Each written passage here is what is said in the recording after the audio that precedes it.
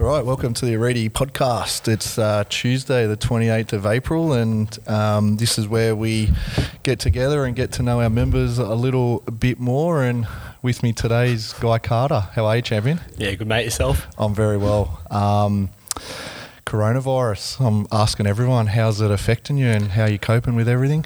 Yeah, well, I don't have it, so that's a good positive. That's a good start. That is a good start, so probably a little bit late to tell you now if I did. Currently working from home until, I guess, things do change.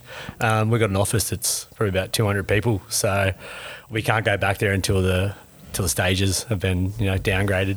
But basically in isolation as everyone else is. So, yeah, okay. Yeah, eat, sleep, train, work, all from the same spot. Yep. Have you been working from home for the last 6 weeks, the same as the gym's been closed? Since the gym shut, I think they had about another week where there was limited people in the office. Yep. They were given the option to either choose to go in or not, and then it came to a stage where they just said no one, just to minimise the risk, because if it went through the office, one person got it, it was everyone touches every door. Everyone touches, and if someone coughs or sneezes beside you, you really can't your desk is there, you don't get an option to walk away and leave and things like that. So, yeah. So I think they minimise the risk, but by getting ahead of it early, and we're lucky enough that with the company I work for that we can work from home, majority of the people. We've got a system that's in place that we are able to. So yeah, that's good. I think so many companies and businesses are going to operate so differently on the other side of this. They can realise that, okay, half of our workforce can work from home and you find a lot of dead weight too, actually. Yeah. So that's the other interesting side of it. And you see that where you can do things, you don't necessarily always have to go out to site for meetings and a lot more. You could probably do things just via phone call or email, but then sometimes now the reaction time is a little bit less. So I'm working on a hospital's contract and the hospitals have gotten busier in the current environment, and they expect our reaction time to be as quick, but it's not. Yeah. Where you don't have that interaction where you're in an office where you can turn around and ask someone a question. It's an email, it's a phone call. That might be an hour long. Take an hour before it gets back to you. So that's the difficulty I'm finding. Okay. But other than that, I enjoy it. I wake up at 6:59. I'm at work by 7. So it's quite good. So yeah. And, 1 minute and you're at work. They're a little bit earlier actually, which is surprising. So I don't really get to many places early, as you've found out over the last year. Yeah. You do have that rolling in at 5 past, 10 past the start time. Exactly. I usually just give that to John as a buffer so he can try to mentally prepare himself in the morning. So I don't think John and Shay are quite ready for me at 10 past 5. Yeah. I think what compounds it is you come in and it's like, hey, Guy, how you going? Hey, how are you? Yeah, good. How's your day? And it's like far out there. 15 minutes has gone by. And that's it. It's not like you just walk in and just slide straight in and... Oh, no, that's it, yeah. But it's like the conversations that go on. To get down there and then I'll work my way back up. Yeah. And then I'll start hooking into some conditioning class with the boys and revving them up and figuring out who's not there and get on the messaging. Yeah, give them a rev up. Definitely. With coronavirus, is there anything in your life that you're going to change permanently as a result of this? Probably wash my hands more. Yep.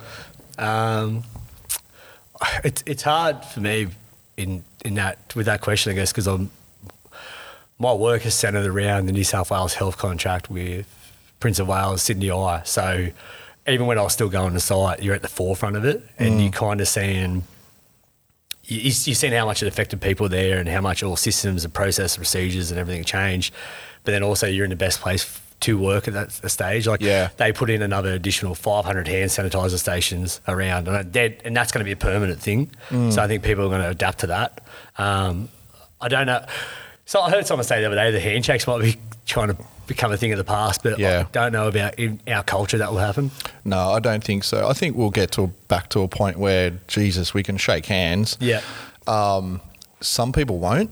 Yeah. I don't mind bowing, actually. Yeah. I've been bowing to everyone lately, What's your thoughts on this? Because I actually thought this the other day. How long would it be till we get back to after a class we do the high fives again? Because some people are going to be, no, I don't want to do that at all, ever again. And then there's other people that don't mind. You might have to go to a sticker system, green sticker you can high five, red sticker you can't. Yeah. So I think coming out of this, just I'm the same, more attention to that hygiene of, you take for granted before this about, what you touch and everything. But personal, I think it just highlighted things we should be doing anyway. Exactly. Which is your personal space and washing your hands before and after you do things. And I guess public spaces, which are, what is the highest, which where you contract, large areas of congregation. You're touching all the same doors, bits and pieces, money. I think it highlighted the thing about cash. Yes. Also, which is I know Switzerland was trying to go cashless a couple of years ago, and obviously because of the tax evasions and other things like that. But that's huge. Yeah. Petrol stations, the Bowsers, you touch that. How many people touched that before you did? Yep. So that was something that they highlighted at our work, saying, if you're going to fill up a car, try and take a glove with you or something like that. So yeah, I think definitely everyone will be carrying sanitizer in their car, because you're right. Yeah. Actually, I've been conscious about, the petrol pump, grabbing that and then going in and paying it. What you actually are more conscious of what you're touching. Yep, definitely. You've gone into some places and it says no cash. Yeah. And you're like, is it awkward to pay with cash now? I remember I had cash on me the other day and they were like, can you pay with cards? I was like, what do you mean? Just take it, it's money. Take my cash. Yeah, take it. But no, that was something that I think they are highlighting all the areas that are going to be major transfer areas, things you do touch and everyone else touches. Yeah. Do you know anyone that's contracted it or had it? No, I don't know anyone that's had it. I had two of my team leaders down at the hospital. They were cited. They thought they did have it. They went into, so you get tested every day with a thermometer gun. I think they do a couple other bits of tests on you, and they had to go into a screening room, and then one of them, their temperatures was over, so they instantly sent those two guys home. They had to come back for a test later on. They got stood down for a week. Really, a week? Yeah, I think one of them it was 3 days, and then the other one had symptoms longer. But that was the closest we had as a company. Also, there's 1,000 people in our company Australia wide, and they were only two. And I think because they were working at the hospital. And it was quite eerie for them. They felt uncomfortable with working in some of the places they had to because they were testing rooms and things like that. And, but they make, they're all sanitised and everything like that, but how do you instill confidence into your guys? When I'm working from home, sitting behind my computer, and I'm like, hey, can you go do this? Or you got this job? And they're like, I don't really want to. And they're like, I know. So that was hard. But other than that, there's no one I know. I think out here, everyone's pretty good. I know where... For a lot of my friends who are in trades and which is majority of probably out where we live in Western Sydney, that hasn't really affected them. Yeah. If anything, it's been easier. There's been a better run to work with traffic and more accessible to jobs and people. I know for some commercial companies, people aren't in buildings, so they're actually able to get into office spaces and do those jobs that bigger companies were meaning to do that you normally do at Christmas time because no one's in there. But you're able to do them now. So I found that some companies have, especially some industries, have benefit. Oh, sorry, what's the word? Haven't benefited, and I guess the other ones have skyrocketed. Yeah. It's definitely those companies that can adapt. Have really taken the opportunities that'll come for them are going to be huge. And like I was saying to Sam on Saturday, some people and some companies, it's things have gotten better. And nothing has changed or got better, or it's collapsed and there's nothing and there's no income and you're it's really weird. Certain industries, I guess, that rely on that. Like entertainment industries and areas of mass congregation and things that you rely on having people around, or your industry catering and all things like that. Gyms where you rely on people coming every day to one spot. And then there's other people I think that will come away from it and go this has happened once. If it happens again, what have I got in place? The government you can't always just expect the government to bail you out. There will be some people who maybe make maybe career decisions.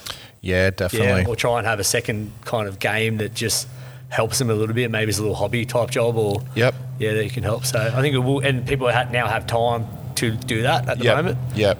So maybe that little side project that you couldn't do, put a little bit more attention to and do it. So that's what I've seen some of my friends do. So yeah, it's good. Oh, it's definitely. I've had so much time to think, and like I felt vulnerable. Like the business is shut. Yeah, sure. And unless the JobKeeper allowance came in, you need 6 months worth of savings to get to live. Exactly. I didn't have that, so.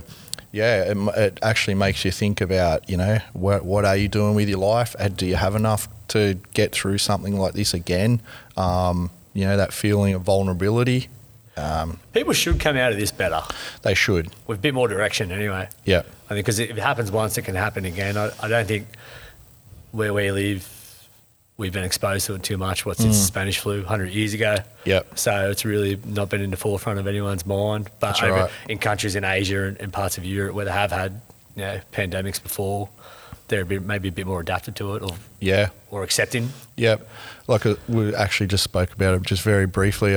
Listening to a Joe Rogan podcast, and we're actually getting a slight taste of what it's permanently like in some countries, that you just can't go to the supermarket and get whatever you want, or the government, slight communism. The government says you can't go there, or you can't congregate with whoever you want. It's just a taste of what other countries have permanently. Yeah, massively. Yeah, so we are lucky here. Yeah, it is. I think I've adapted pretty well to it. I feel like if you sat around and you let it get to you, then that's just your attitude in life in general. I think that day I left here at 10:30 and the gym shut at 12 o'clock.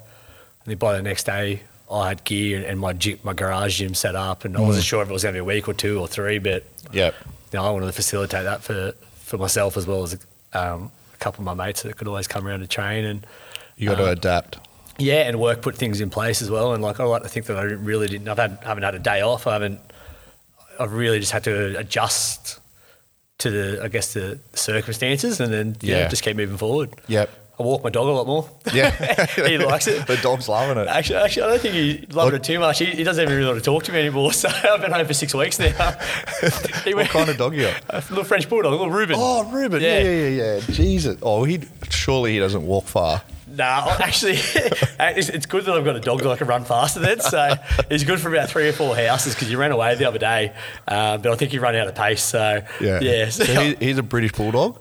French bulldog. French bulldog. Yeah. So actually, he came with the house. He's my landlord. So I bought a house in December, and the lady who I bought it off couldn't take him to her new property. She was moving in with her son until her other house got built. Yep. And she had no one that could really take him. And I lost my French bulldogs the day before the last comp we had. Oh, so it was like a bit. I thought before the birthday bash. Yeah, before the birthday bash. Yeah, so he died cardiac arrest, and how old was he? 3 years old. Oh wow! There's British bulldogs and French bulldogs, and I think pugs and that, they have a respiratory problem because their nose is so flat and so thin, and when they get bronchial problems. Yep. He'd been running around all day because we lived on 3 acres with my family, and I think he just got to a stage where it was a really hot day and hyperventilating, and then just couldn't catch his breath, and he passed away. Yep. And I guess it's funny how things worked out, because then I bought a house, and then there was this little French bulldog there on the first day I rocked up, and I was talking to her, the lady, about it. And next time I seen her, I said, look, rather than you try and find someone to put him, or because she was going to take him to a pet retreat, which is like a kennel, and she didn't know it was going to be indefinite until, to me, if you're going to build a house now and you haven't bought land, you're 2 years off. Yeah. Minimum, especially in the current environment. Minimum.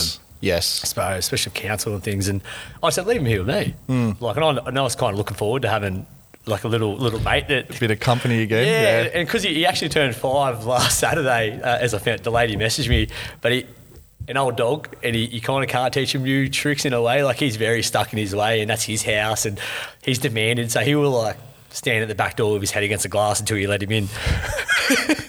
And then and vice versa, when he wants to go out, he'll just stand there, and then he barks at you, and he's I think being home all day now in isolation has given me a chance to know him a bit better, because I haven't had him I've only had him for 6 months, and as you know, I'm usually here by 5:15 every morning, and I don't get home till 6:30 at night, so I miss out on seeing him quite a lot. And then now having him all day there, he's got a funny little personality, and it's good. I enjoy that. So I think everyone in one way or another, whether this isolation with their families, people connecting more with their families and being home a lot more, and asking the person next to you how the day was instead of just sitting, getting home at night, eating dinner, going to bed, which many of us do, especially younger people. Definitely, mate. Yeah, I go through it now. You go home, and some days it's just peace, and because you've been with people all day. Yep. But you literally the only company you have is in your own head. Yeah, massively. And if you're not in a good mood, or if you are in a good mood, that determines your night.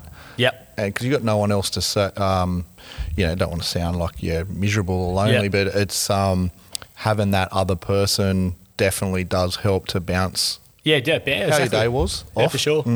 I think, and then sometimes I think that's what sports and training, that's another avenue for that too. So, definitely. Usually it's the first thing I see in the morning is here, and it might be the last thing I see before I go home. And you see me probably come in the morning, bounce off the walls, and very rarely have I come in the afternoon. Usually if I've been sick or something, that you'd be like, what's wrong with me? Everyone thinks the world's crashing down around me, but I still come here and train. I just don't talk to anyone. But that's very rare. But I do get what you mean in that, and I think Ruben having that little something there every day does help. Is he a loud sleeper, as in... Oh, he snores, So a little bit of trivia. So I got sleep apnea. Yep. And I sleep with a CPAP machine. Yep. And so going through the whole sleep study and then diagnosis and then, how to fix that, the specialist was saying to me that 100% of British and French bulldogs have sleep apnea. And a lot of the studies in how they're trying to find a cure for it is done on bulldogs. Yeah, right. Because they have sleep apnea. Yeah. Yeah. Like he's when he sleeps, he's just asleep for a while, but you could hear him snore and things like that. So and that's dying of heart attack and respiratory issues. That's all part of it. Part of sleep apnea, because it's it was something like 40% higher chance of a heart attack once you turn 60 if you have sleep apnea. Oh, wow. Yeah, so it's just that, British bulldogs, French bulldogs, they got that, yeah. Yeah. Oh, you can take him any night you want. You do your own little study on him and listen to him. I'm sick of hearing him snore. No. Does he snore, or is he like a choking sound? No, he's a little snore. Snore? Yeah, you can hear him, yeah. And he's straight up in the morning when I am too. He's looking for something to do, and I'm like, mate, I've got to go to training. Does he sleep a lot, do you know? Yeah, I think you wear him out, he sleeps. I've been walking him 3 times a day lately, so... Yeah, because part of sleep apnea is, that's why a lot of bulldogs, they sort of snooze a lot. Yep. Because they're constantly tired from... that sleep, the apnea episodes constantly. Yeah, gotcha. So they're never truly... We never truly in that REM sleep, are you? Yeah, exactly. Yeah, which is another thing, isn't it? So how's that all going for you? Are you sleeping better? Oh, mate, 100% better. So before the diagnosis, I was having 52 episodes an hour. So every minute or so, my airway would close and I would stop breathing, and then the mechanism would kick in and say, hey, you're not breathing, and dump cortisol in, stress, wake me up subconsciously. My airway would open and then it would slowly relax again, and that was happening every minute. Yeah, wow. And I used to fall asleep at traffic lights at 9 a.m. I used to need a sleep during the middle of the day. I was just constantly woke up tired. I was, moody. Just, it's, but I thought everyone lived like that. Yeah, that was normal. No. Then once I had the sleep study, and then with the CPAP machine, I now have 4 episodes an hour. And that's like me when I come here and train. Yeah, it's my clarity of thought. I don't need to sleep in the middle of the day. I can drive now without falling asleep, because I used to. Yeah, wow. I'd get so sleepy and want to, just driving to Newcastle, I'd have to pull over, because it was really bad. It's that bad, yeah. But now I could drive to Queensland fresh. I think not that's fresh, but you know what I mean. Like it's such a difference, mate, in my life. Unbelievable. It'd be like the first week coming back to training at 5 a.m. in the morning. I live in the grass hill. I might fall asleep a couple of times on the way here.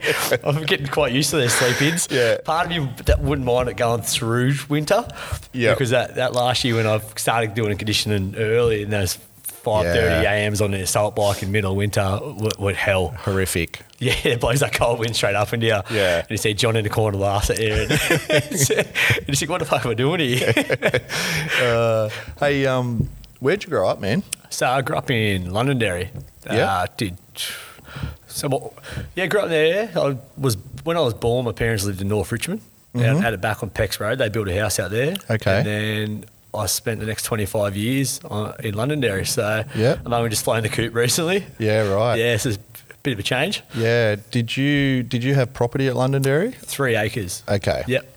Yeah. How old were you when you moved there? Sorry. 4. Okay. Yeah, just around 4. Yeah, so because I went to Londonderry Primary, and then I went to Richmond High, or Richmond Grammar, as some people like to call it. Richmond Grammar. Yes, I love it. Yeah, so I say that, people go, where? I was like, it's Richmond High, even know what is that? Richmond Grammar. Yeah. From now on, that's what we're going to call it. 100%. Yeah. It's no longer Richmond High. I like that. Yeah, that's it.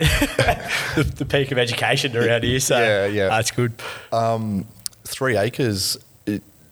How did you find that growing up? Loved it. Yeah. It was good. I think it was at a time, well, I guess we're probably the last generation to go through about technology, really, really accessible. Yep. So it was motorbike riding.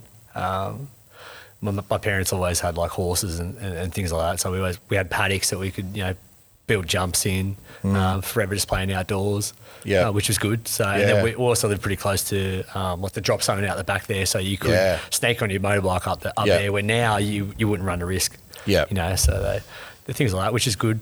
I mean, I've heard a few other people on the podcast talk about that, around my age. So they talk about that last year of riding your bikes and doing all this. And actually, it's been comforting, this bit of isolation, seeing how many kids are actually outdoors now. 100%. Is it that because you're told you can't do something, you go do it? Yeah. But there's these 2 kids who live on my road, a couple of doors down, and like some of the boys that train with me now still set at 8 o'clock in the morning, they're on the bikes. Yep. And they're still on it at 5 o'clock at night until their mum calls them in, and they've got these little makeshift jumps, and they're at 8 o'clock in the morning, they ride all day, and I'm like, how good is that? Yeah. You don't see that anymore. Nah. I think there's just time to do it, and people now, it's sort of forcing people to take time to do the basics in life. Yep. Yeah, there's only so much, YouTube or whatever it is, like the kids or the games and that they could play. But I think the parents are also home a lot more now to look after the kids. Yep. So where that 8-hour random day they might have had by themselves, now it's 5 days a week that parent might be looking after the kid and they're telling them to go outside. And that's what I'm seeing just in the neighbourhood that I live in McGrath Hill. So it's good. Yeah. I enjoy seeing them outside. Yeah, mate, it's great. I'm from an era too where, our whole childhood was outside. There's something to it. Yeah, massively. And the people that I've spoken to in this, those that had a little bit of land too, a little bit of property, 3 acres, 5 acres, 10 acres, loved it. Yeah, exactly. It's a bit of freedom. When did you get your first motorbike? Would have been 5 or 6. Yeah, 5, okay. Yeah. So I had motorbikes on and off until I was into high school. Got into wakeboarding, which is through friends that had boats, and we always water skied. And then the cable park at Penrith, reopened after a 10-year hiatus. I got into that probably when I was 18. I think I was at left school, and then started riding competitions. And I won an Australian amateur competition one year there at a comp as well, and then went on a trip overseas to the Philippines, which has got some really good wake parks. And so that was a pretty good for wakeboarding. For wakeboarding, yeah. So that's kind of led into all that, and then that was about 5 or 6 years. Probably, I think CrossFit kind of took over that. It was where I was doing that every day. It was just something that all your friends were doing. You got to see your mates every day. You could ride, even though it was a predominant summer sport. You still rode a bit in winter. Yeah. And then you're hell bent on doing that full time, and then something else comes along, like a CrossFit. And I feel like now a lot of my attention, like I come here, and it's what I enjoy doing at the moment. So a little bit more forgiving. Yeah, a little bit more forgiving on the body. Forgiving, yeah. Were your parents into bike riding and wakeboarding, or how did you get into? So my stepdad very good water skier. Yep. My mum could ski, but wasn't really her forte. Wasn't into it. But motorbike riding, the same thing. And my mum grew up on a driftway. Okay. Actually, I think they got about 10 acres there. Yep. So always when you got that many acres and a farm, like my nan and pop still live there in the same house, and they've still got all the animals and everything as well. So if you have access to that as a kid, especially back 30 years ago, 40 years ago, that's all you did. Yeah, yeah. So you can see Londonderry becoming, like, Richmond's getting bigger. Yeah, it's slowly creeping out. That big servo, on the big roundabout, Northern Road, and it's about McDonald's. Yeah, gone McDonald's. Into, I think there's a McDonald's at every end of Londonderry. There's Richmond, the Bly Park, and then the one up the other end of Londonderry Road. So it's too accessible. It's just going to be that little pocket where sort of urbanisation is just going to start to. But if you look on there's plans for the freeway to go through there up over the mountains, which is something that I know you see. Look, there's a bit on social media about it. There's some groups trying to stop it, but I don't know how long what the plan is there. But that's meant to run straight through the heart of Londonderry off the M7. Yeah, so I think the M7 is going to extend and then take a left around Landilo and run along the Northern Road all the way to Campbelltown. Yep. And then also keep going up over the mountain. Yeah. Eventually. Yeah, that's a huge project in the future. But yeah, that's the I guess that's the plan for Londonderry. At the moment, it's just a little pocket of rural areas, and there's quite a lot of housing developments that have gone up in the last 5 years that you never even thought they could fit that many houses in there. Like that used to just be where we used to ride bikes and have little push bike jump tracks, and now there's 10 units there. Yeah. So did you ever get chased by the cops around there on the motorbikes? Yeah, they made me walk my bike home one time, and they said that if they come back and caught me riding it, they were going to take it. And I remember getting far off in the distance, and I decided to side saddle it just so it looked like I was still kicking my legs, so it looked like I was pushing it. Yeah. So but I was too far away, but I ended up getting home. And once I got out of sight, I gunned it home. But once or twice I definitely got chased, and they did catch me. So but I got away with it. But now I think they'd probably take your bike. Yeah, they would. Yeah. I wonder if it was me ever. Were you? Actually, Yeah, because I worked at Penrith. Oh, yeah? Were you a dirt bike? No. Because they were in the drop zone a heap. Yeah, so my time at Penrith, I was in an anti-theft and drug unit. So we did a lot of search warrants around Penrith, Landilo, St Mary's, Cranebrook. Yeah, a lot of pot. And, there was, fair bit of ecstasy getting around back and a few labs at that time. Yep. But when we were bored, we used to chase trail bikes around just for a chase. Just for a bit of fun? Yeah, just for a bit of fun. Like, nothing ever serious come of it. But usually it's just harmless kids. Yeah. And that's the other thing. Yeah. So we'd be in we'd always be in an unmarked car. Yeah. So it was, you could get actually pretty close up, and then... But would that be in the rural areas, or would that be more your Cranebrook? It was more the outskirts of Cranebrook. I was saying, but they're going down the average road. Yeah. With a pair of thongs and some footy shorts on. Definitely not in the bush. Yeah, because those are the ones that them guys actually they can ride pretty well. So I've got a couple of mates who were in the motocross, and they thought they could get away, but they're on a bike all day, every day. That's their job. Yep. So it wouldn't be a bad job if you were into that. So. Mate, it'd be great. Yeah. Not bad. Chasing around on a trail bike. 100%. Do you have brothers and sisters? Yeah, I've got a sister. She's 3 years younger than me, Gemma. She just had a baby boy, actually. Okay. Yeah, so her family's grown. Uncle Guy, that's it. the good uncle. And I've got a younger brother, Bo. I think you've seen Bo. Bo's come here a fair few times. Yep. The illustrated man. Yes. So he finished up playing football this year. He started his own company as a carpenter, gone out by himself, and fantastic. I think he's always been into sports and played pretty high level football, and now I've slowly convinced him to come across into CrossFit. Yep. And he loves it. Yep. So he's just gone online the other day and bought a barbell and some weights, and he got a rower as well the other day, and because he doesn't know how long it's going to be over as well, but he's working big days, so some days he can't make the class, but I think it's good to see him still, I guess, have an interest in sports, even though he gave away the other thing and wants to better himself here. So at 20 years old, it's crazy not to. Yeah, because he was at Penrith, was he? And then the Roosters? Yeah, so Roosters first. Yep. Roosters, then he played up an age the rep size, and then did the 20s, and then come to Penrith, and then once he kind of finished out his time with Penrith and St Mary's. Yeah. So I think he will go back, but going out, starting a business by himself in the current environment, and then the floods and that happened, and then not having work, and then it was kind of, I think it was too stressful for him. Yeah. And now he's had a bit of time. He's had a couple of months to breathe, and then he's still working now, which is good because the carpenter, they can go to work as essential guys. And so now he's kind of got it all figured out, and he's enjoying his training again, which is good to see. So as an older brother, you kind of don't want we want him to do something. You don't want him to go by the wayside. And, yeah, exactly. Yeah. So did you ever play rugby league? Yeah, I played rugby league. I started at Windsor with Aaron Handfield. How old were you then? Played soccer from maybe 5 to 10, and then football onwards. Yeah. Yeah, I think I was a bit too much contact in soccer, so it was a natural progression. And then went across to Windsor, and I was at Windsor for a few years. So you played with Azza, eh? Played with Azza, yeah. And then this is where it gets interesting, because I went to St Mary's, as Sam Hollis would talk about. They were the team that won every year. So you were in that St Mary's side. I was a little bit older than Sam. Yep. Some of the guys that Sam spoke about, your Greg Waddells and that I played with those guys. They were my age, and they're phenomenal. But we went across, and I think I come to a side that won 6 years in a row. I was probably the second white guy on the side as well, actually, which made it interesting. So, But to Aaron and the rest of the guys, I was a turncoat. So he still wears me up about it now. Then we won a couple of grand finals, and then Windsor actually come up into our division, which is Division 1, which is Aaron and Lachlan Coote and some of the other local guys like that. Yeah. How old were you then?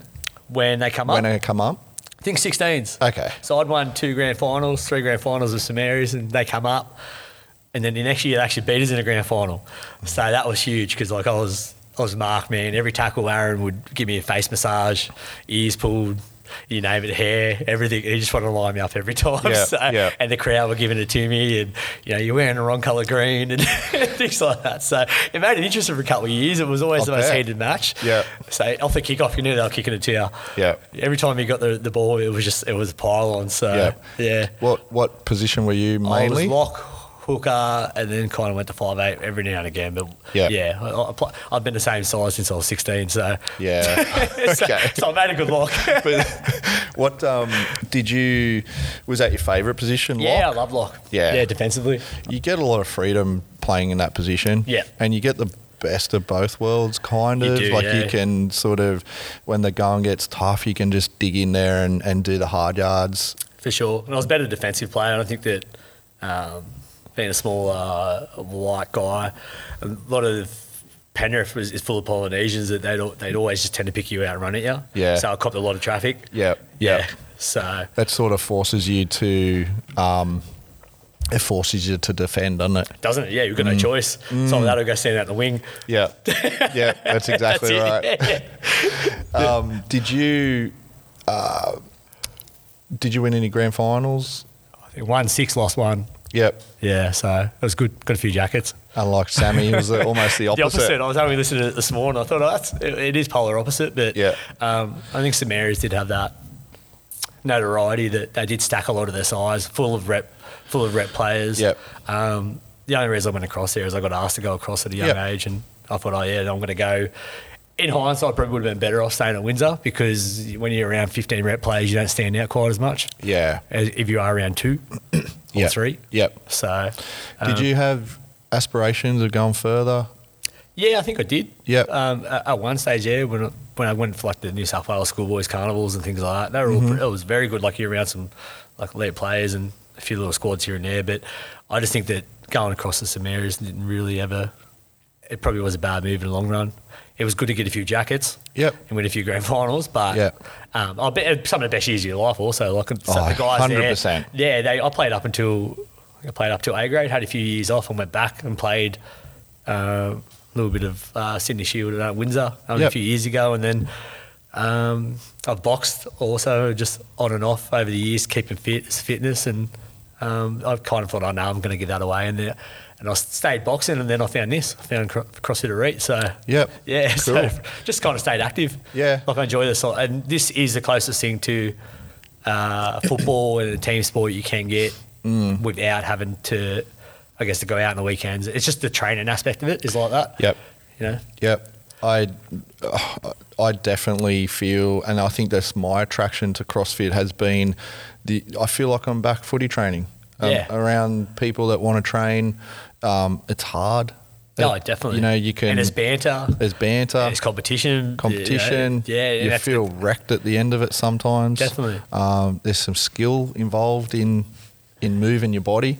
Yeah, massively. I think in CrossFit, as a sport, does demand a lot from you, and it's not for everyone, which is like other sports. And I found that the difference between going here to a Globo gym is that you pay money to use the equipment at other places, where here you pay money to join like a culture, like a society. I think and they're all like-minded people. Like I think Sammy mentioned it. A lot of people in here are successful, have their own businesses.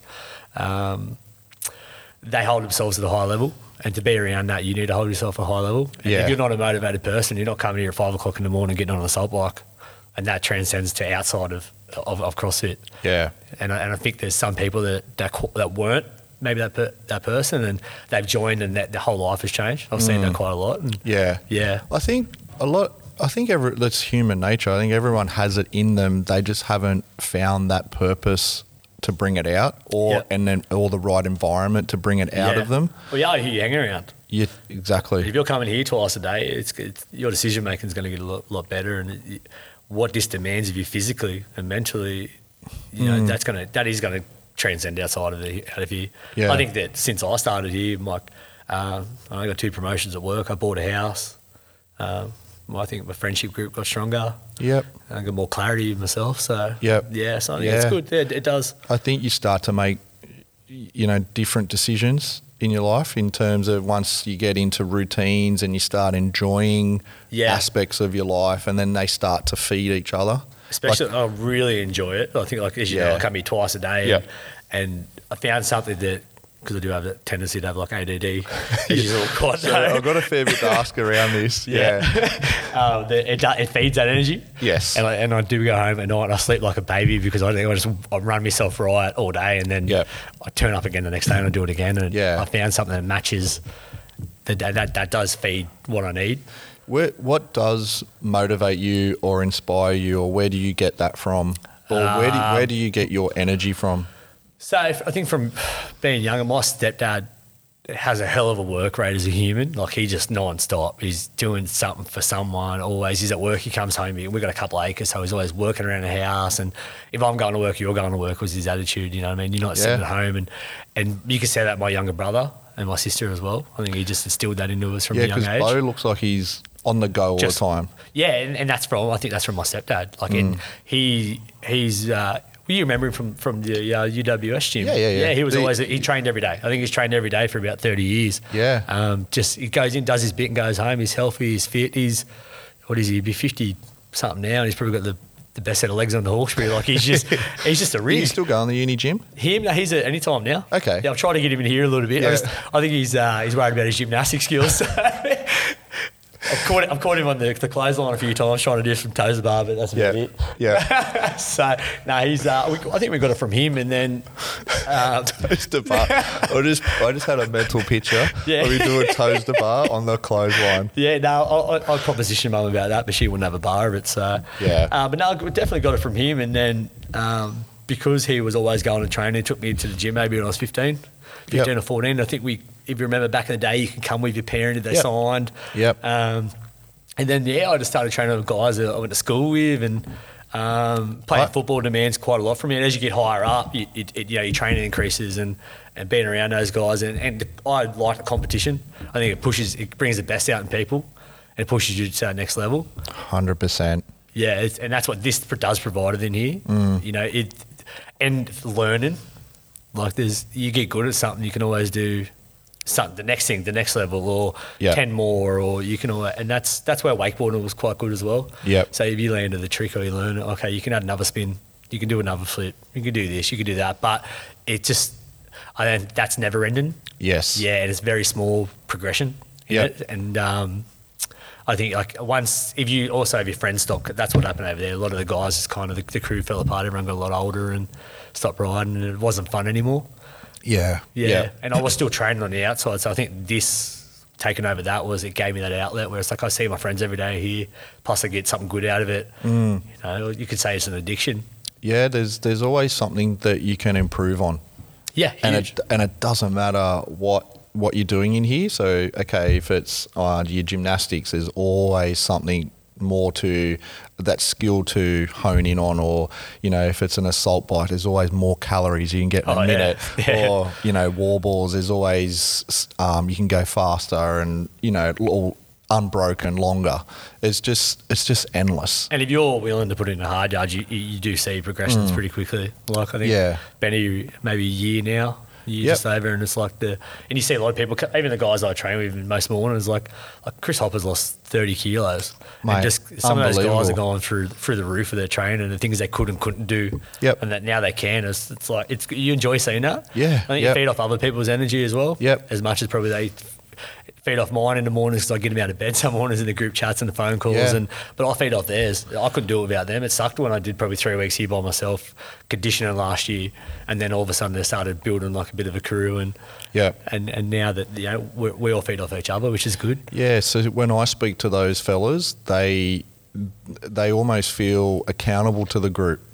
And they love it so much, and then they, you know, you have your group chat throughout the day and what he's doing, where were you this morning? So they feel like they're a part of not only CrossFit or Edie, but also they're a part of a little group that motivates them. Yeah, exactly. And like most of us were just kind of like average Joes that, I guess, wanted to train harder, train a little bit extra, and we've got that now. And like you're right, if some guy misses, they apologise, and half an hour later, there's a phone call to him, and everyone tees him up, and it's good. And I think having that, I'm scared to not come out of fear that they're going to give it to me. So I turn up every morning. There's some mornings I don't want to come, but I know that I cop it worse because I give it to them harder than when they don't show up. So do you feel a responsibility to them? Yeah. Absolutely.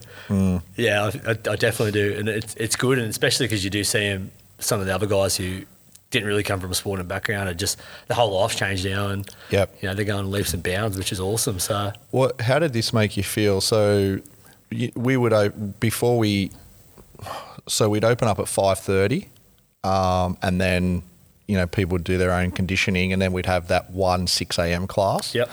So when I was coming in and doing those 6 a.m. classes, people were coming in at 5:30, and they'd come in and they'd set up their rowers or their bikes, and they'd just sit there. And what he's doing? Oh, we're just waiting for Guy. And then like they're just sitting 5 minutes silent, late, and then 5 minutes late, you rock in, you put the music on, and away you go. And so you started. They would wait for you. And that's cool. You almost become like a little leader of that group. That's it. What do you think of that? Oh, that's cool. I think I enjoy that they actually wait for me, because you don't get that a lot. Everyone's on such a tight schedule these days, and sometimes the boys come in a little bit earlier. But I think it's cool. It's a mutual respect in a way. Like they feel motivated by you. Yeah. For me to come in too, I get motivated by them for seeing them here. Like, it pushes me to go harder. When I first started doing it, there was just a couple of us, and then your Aaron Handfields and your Quad Rios and that come, and it's like, oh, I need to step up now. I need to get more cows. I need to be quicker. And I think it's part of the reason why all our training kind of, you know, our levels of fitness increased dramatically. There's some weapons in here. Yeah, that's it. And you come in the afternoon, and then you see the other guys, and you're like, wow, like, it's just you forever. Like, how do you say? They're trying to improve because there's someone that does something. They're better, and you're like, oh, you don't ever get jealous. You're like, oh, I want to learn how to do that. Why? Because I can't. And then once I learn to do that, I want to learn to do the other thing, and it's good. I enjoy it. Yeah. Have you ever considered coaching or getting PT? Yeah, I think I spoke to you towards the end of last year, and I spoke about going and doing it, and then the next Sydney course was the one that James Clark was going to go do. COVID happened. I think everything's been put on ice until then. I think that they probably won't come back until next year. Definitely keen on that. And I love my career. I really enjoy it. I think I'd like to do maybe one class a week, just so I had that. Just to stay in touch with doing things, and then eventually later on, I would love to go into a gym, to own a gym.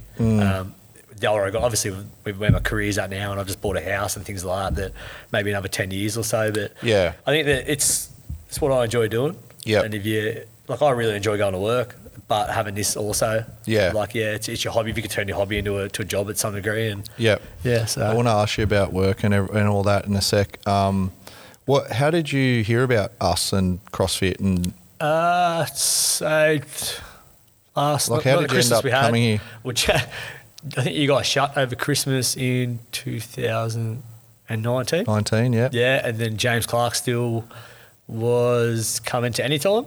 Yep. And he come in, and James Clark's always been a big man, but he never had an 8-pack. So where'd you get those from, bro?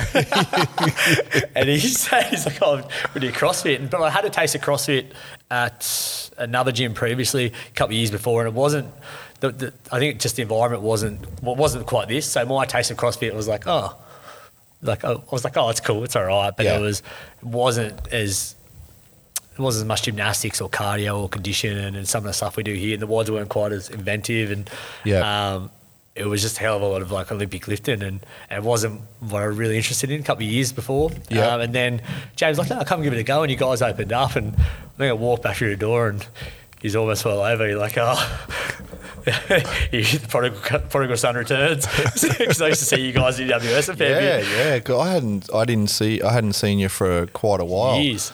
Yeah.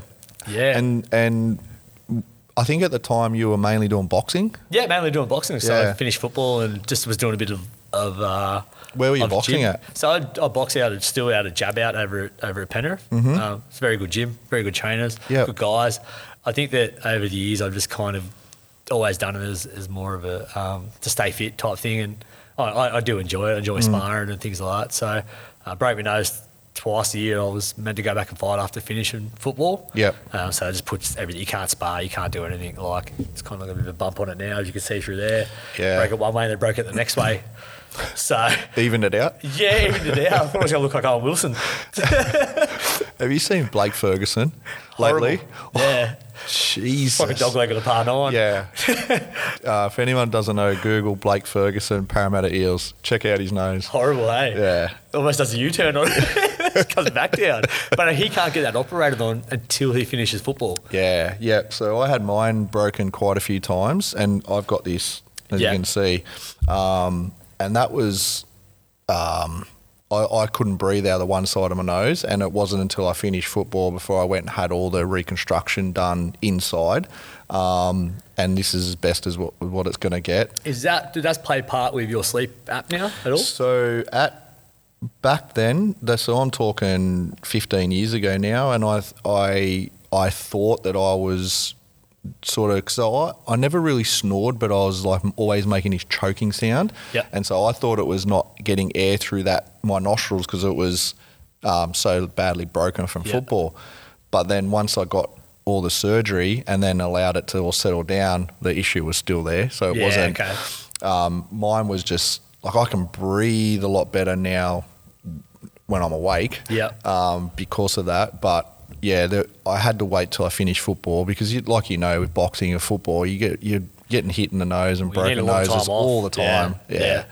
So High impact, yeah. But no, that's kind of what happened there. I still go there. Like, some days I'll finish work, go there, then come here. yeah, Maybe 3 or 4 times a week.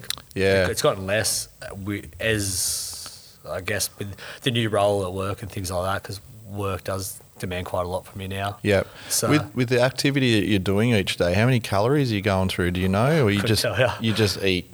No, don't even. don't? Really, yeah, not. I mean, I do eat at lunch and that, but I can't really eat before training. I feel like I get sick. Yeah. Especially going there, because I found I could box and then come here, but I can't go here and then go there. Right. This demands a lot from you. Like, you're a lot tired. Like, your body's tired after this. Where there, you might go and it might be just like you have a straight cardio day, and they'd be like, all right, there's 8Ks, go run, come back in, Yep. skip for 20 minutes, then do a bit of bag work, and then you go home. So it's Yep. structured differently. Yeah. But I enjoy it, and I guess like here, it's an individual sport, but over there it's even more Yes. so individual. So everything is on you. Where here, you can do your partner things, and you can slacken off. If you slacken off over there, you're going to get hurt. So Yeah. Have you had any amateur or just when I fights? was younger, just Yep. a couple of what are the exhibition things, but Yep. but that's about it because I was always playing football, so it was more to keep fit in off seasons. Okay. So yeah, Yep. no, my goal this year until this all happened was to do 2 comps with CrossFit and then Yep. do maybe 2 fights. So that was, and then now that's all been put on the wayside. So Yeah. I like to have that diversity. Yep. I figured like if I was really fit at one, I'd be really fit at the other. It's just I've got to go down to 76 kilos Yeah. in boxing. Yep. Where, because What are you weighing now? 82. Yeah. Okay. Yeah, so you can get down there. But it's just, I mean, before isolation, I was sitting around 80. So I think everyone was. So 82, 83. So Yeah. yeah. I've never really experienced weight cut in boxing, Yep. but I've experienced it to do powerlifting comps. Yep. And so people that I've been around and myself, I've never experienced it or seen anyone weight cut and perform well. Yeah, there's definitely an art to it. Some of these Yeah. guys will weight cut. They do like a phantom weight cut all the water out, like 7 or 8 kilos, and then weigh in the next day, and they put 5 kilos back on. Yeah. Before they fight. Yeah. So you're not fighting the same person that weighs in that I've seen. It's not so much more so for what I've experienced, more the boys over there, but you do see what they go through, and it's crazy. Yeah. Yeah, they do it. 3 or 4 times a year, 5 times a year, and then they don't. It's not. It's just like it is a water cut for them. Yeah.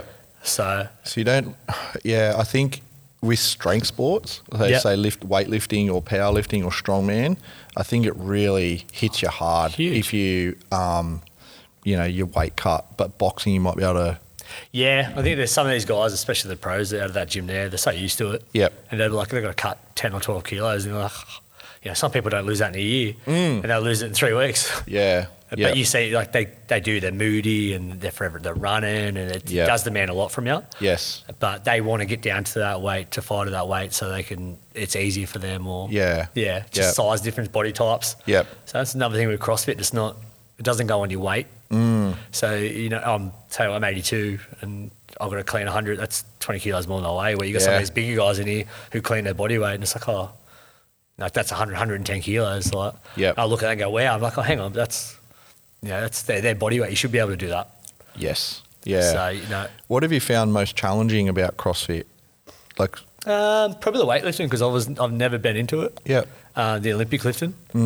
But then also I never put any time into it up until probably recently. Yeah. And I think now having a garage gym just in isolation, and I've really honed in on trying to get better at that. Yeah. Yeah, so I've got like a little chin up bar and things like that in there, but like standing there every day and going, okay, I'm going to work on my snatch and work on my cleans and things like that. Like I want to come back better from isolation. I didn't want to use it as like I want to sit around and do burpees until the cows come home. So, yeah. Which is what a lot of people are, but I took initiative and I went out and got some gear and like turned it around. Like, okay, I want to get better. Yep.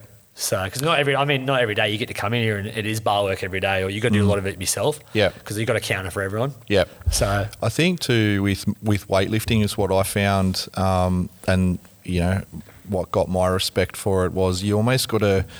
You think, weightlifting, I've got to increase my strength, but it's actually you got to work on your mobility and flexibility, technique, and your technique first before because the strength's there. Yeah. It's just people can't get into positions because they haven't been working on their mobility. Yep.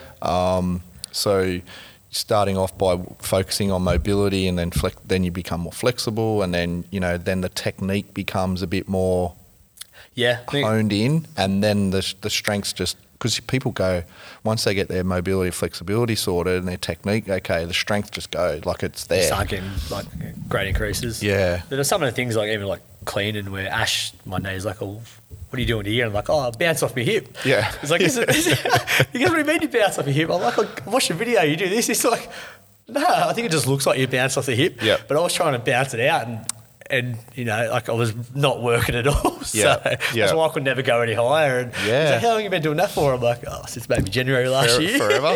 Yeah, so the things like that where I think you maybe just you don't ask for help, or you just go along doing what you're doing. Yep. But then not until you put a little bit more attention into it, you're like, it is technique, or that is a little bit easier, which is a bit of advice. So, Do you think you'll put off your goals, say 2 comps and 2 boxing 2 fights until 2021? Yeah, or everything's been suspended, really. Yeah, I don't think this year will be any events will happen. This year's a write-off. Yep. So, Yep. I mean, you'd be lucky to get something out at the end of the year. I know some of the boys are talking about doing the Bay Games and Quadrio, Aaron, myself and Logan. And I know that, is it Brad, Tommy, who else is in that there? Brad, Tommy and I think 2 of the other boys, Jake and Braden. Yeah, so that's later on in the year. It'd be cool to get a big crew of everyone to go down and bit of fun. And but that's best case scenario. Yeah. I know that they're not just going to let everyone go straight back into, Yeah, I think if they're going to, like I was saying before, for us to come in, open the roller door and say, okay, back to normal classes, I don't think that's before September, October. I think there'll be a really controlled stage by stage, and I don't think we're going to see spectator events until there's possibly a vaccine or it's so manageable in the community that they'll allow that to happen. People will be shy to go out to large. Like, it's still present, I guess, to a degree. It's not just it doesn't exist anymore. And I think people will be maybe second guessing going to larger events and things like that. So spectator events might be not so much that they might open it to spectators, but you won't get a large congregation of people who attend. Yeah. So, yeah. Well, mate, once we're open and ready to go, the Ariti Throwdown will be back on. I don't think that'd be a problem. I think everyone will be straight back in here. So it was actually a bit of a tease having it in here today. Yeah. I was almost going to tell you to take us somewhere else. Yeah. It's actually been strange being in here and has not the same activity and the same energy. Yeah. It's good to see that everyone's still, there's a community around like the business or CrossFit or Eat, whatever that it is, that is still so heavily involved in all social media. And it'd be interesting to see if this would have happened prior to social media. Yeah. And just saying, just watch everyone maybe just fall away and then hopefully pick up the pieces back after it. Yep. I think it allows everyone to still be in touch and check in and it gives your coaches another avenue, like for to still have a job. To still have a job, to still pay bills and things like that. So I think it's good. Like if you try and you can try and turn a negative into a positive in some way.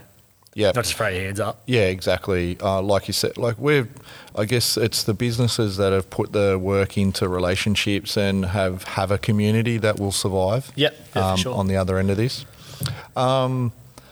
With work, what do you exactly do? So, electrician by trade. Over the years, I kind of just slowly, worked my way up in positions, and then I got into automation, and then from there I went into fire automation, which is a commercial. So your larger buildings and hospitals and that all have an integration system that, in the event of a fire, certain doors have to open, air conditioning systems have to shut down, fire brigade has to be called, and it's all electrically programmed certain ways. And it is, so there's big companies out there who do it, and I work for an engineering firm, and they look after, they've got some big contracts nationwide. So I kind of just went from one position to another, and then I took a couple of risks and I ended up where I am now. And I went across as a project manager on the construction side of the business, and then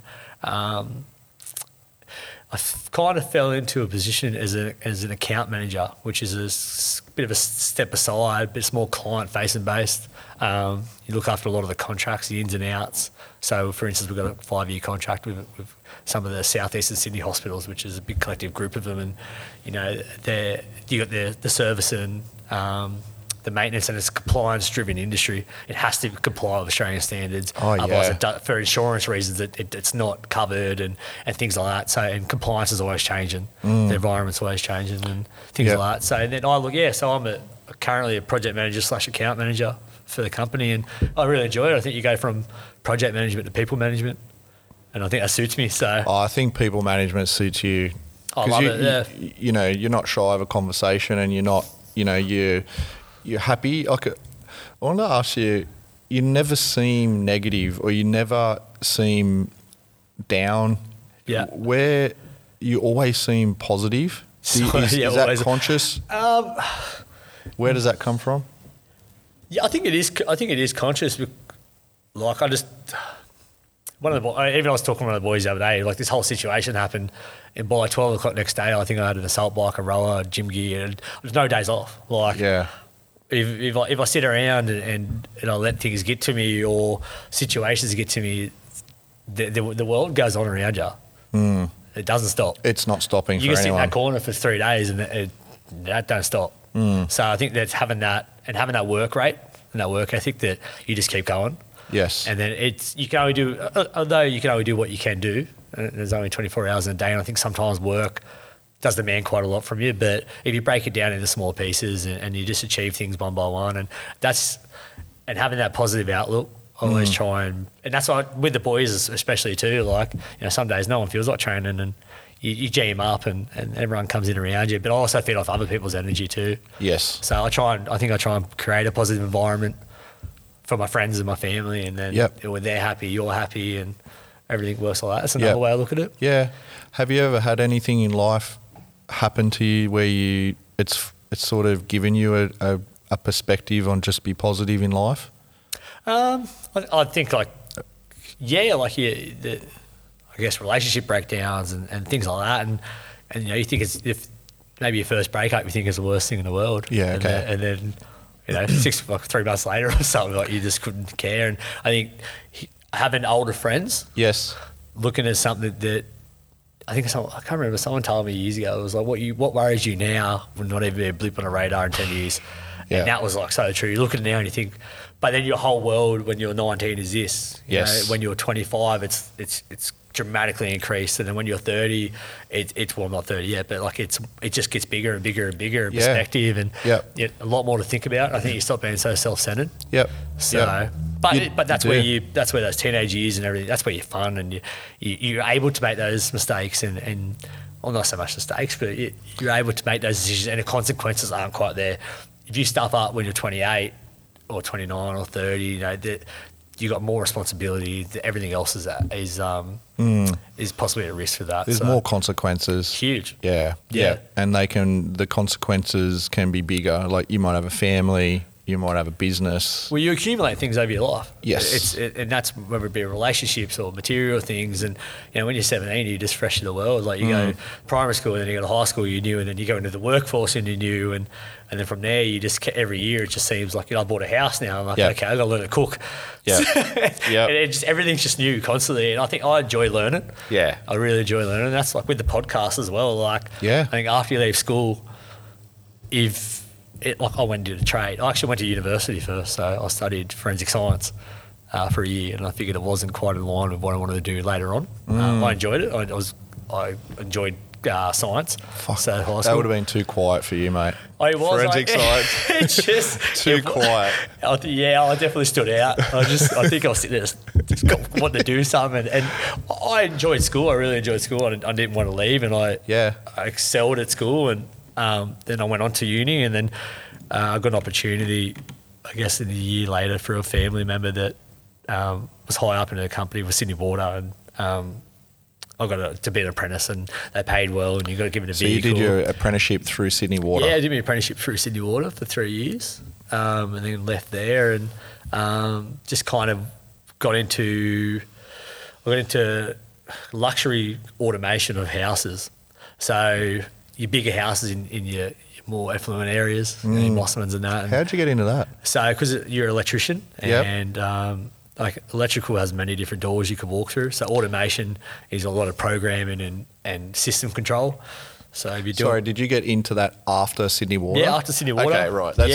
How did Sydney Water? Sorry, it was like because of Sydney Water, you deal a lot with there is automation and there's SCADA systems and different things in place. And I kind of just took I'll try this. A liking to it? Yeah, and then I went to that, and then so then you got into the automation of the home. Yeah, the high-end automation. That's awesome. So it's just, the more money the client has, the more extravagant the features. And you wake up, the guys would have it so they'd set scenes in a house where you press one button and be a party scene, and all the outside lights would go to 50%, the music would come on, and this is all controlled from your phone. And nowadays you can kind of get apps to do it, but these systems are hardwired, and houses overlooking beaches, and so it was good. It was good exposure to see to that and to learn. What sort of money are we talking about with that? for just the electrical systems, a couple $100,000, $500,000, depending on the size of the house and bigger. And that's where I kind of branched off into fire automation because it was another avenue of automation. I thought I was always a decent sparky, but I was better at organising people and jobs and kind of like documentation because I do have a bit of OCD. You haven't kind of worked that out yet also. Then I'm very well organised with things and kind of just led hand in hand. So I realised that you can be a good sparky and be on your tools all your life. And I was thinking about going to open my own business, start up because I had quite a lot of work on the outside. And then I just kind of went down the other avenue as a career man. And then now I am with the company and I'm studying, doing a Bachelor of Project Management. So they paid for that. So who are you doing that through? That's through a private correspondence thing. So the work's paid for that, which is good. So it keeps me a bit accountable for them, and they put trust in me. And there's 3 people in our company in Australia that were chosen to undertake it. So, wow. Yeah. That's what I was going to come back to the question where you said before I fell into the role of what you're in now. What do you mean by you fell into it, or did they come and approach you to do it? The role I'm in now, well, I guess for me to be so young at the previous company and be the head of their construction at 26, 27 and have guys that were twice my age under me, and it always made it interesting because you'd go to meetings and things and people go, "Where's your boss?" I'm like, "I'm the boss." I'm like, I'm like, oh. How did you feel about that? I took it as a challenge. Yeah. Like, because I remember one time one guy said to me, he goes, "Oh, how old are you?" I was like, "I'm 27. And he's like, my youngest son's older than you." I was like, "How old is your son?" He's like, "Oh, he's 34. And I was like, "Piece of paper's still the same. That's the plan. Do the job." Some guys I found that were resentful because they felt like they wanted to. I could see they would be. But they're in their 40s and whatnot, but they never ever tried to progress. I think you've got to take risks. And like I went from company to company. I was there for a couple of years and I seen someone else would poach me and then I'd go from here to here and that's where then where I end up now, there was another guy in a position and I was kind of next in line and he moved on from that position. So it was like, we'll give you a try at it and it's good. So I kind of wear 2 hats, getting another, and I want to go into like business development later on. And we've got an avenue in our company that has that. I've got a couple of good guys and I'm trying to work in with them at the moment. So I've asked for like extra work. Show me what you do, how you do it, because in 5 years if something comes up, once I'm finished with doing this role and I'm learning a bit more, I've got some runs on the board. Yep. So yeah. Do you feel patient? Like, or are you trying to? Is there a place that you're trying to get to as quick as you can, or are you just going day by day? In saying that, I've realised I've got to finish the degree. Yep. And then I've also how much longer have you got for that? Another 3 years. Yep. So I'm only a year into it. Oh, not even a year into it. Yep. And then with that, I've also got to be. You can't buy experience, so I've got to do a bit more experience. And for my position at work, I'm the youngest by 15, 20 years. There's 5 of us. So you look at all those guys; they're all a lot older than me. I think, wow, like I don't want to be where you are in 20 years. I want to go to next, but I know I've got to be patient. I've got to learn a bit more, and so just keep doing the right things. And if you're good at your job, you're never out of work. So 100%. And I was going to say, I don't think like it's never really by accident. Like they've obviously identified qualities in you to be able to say, okay, well, you're next in line. He left. Well, okay, instead of going out and outsourcing, they've identified the qualities in you to be able to do the role. And so, you've taken that chance by the scruff of the neck. And obviously, I can see if I was, in a position of allocating, the resources, I would want you in what you're doing around people rather than just construction. Yeah. Because you can definitely see that would benefit the company having. And I get to wear 2 hats at the moment, so it benefits me also because I'm still doing the course, but I'm also getting exposure to that. I think I will go down that other avenue a lot more. I will a lot more client faced and working on tenders and proposals and things, and I enjoy it. So it was a big change in the role. I went from being out on site 70% of the time, 30% in the office, to completely the other way around, like probably in the office 70% now, so it's good. What have you found the hardest about people management? Every person's different. Sometimes people just need a hug and be told that they're doing good. You can't please everyone.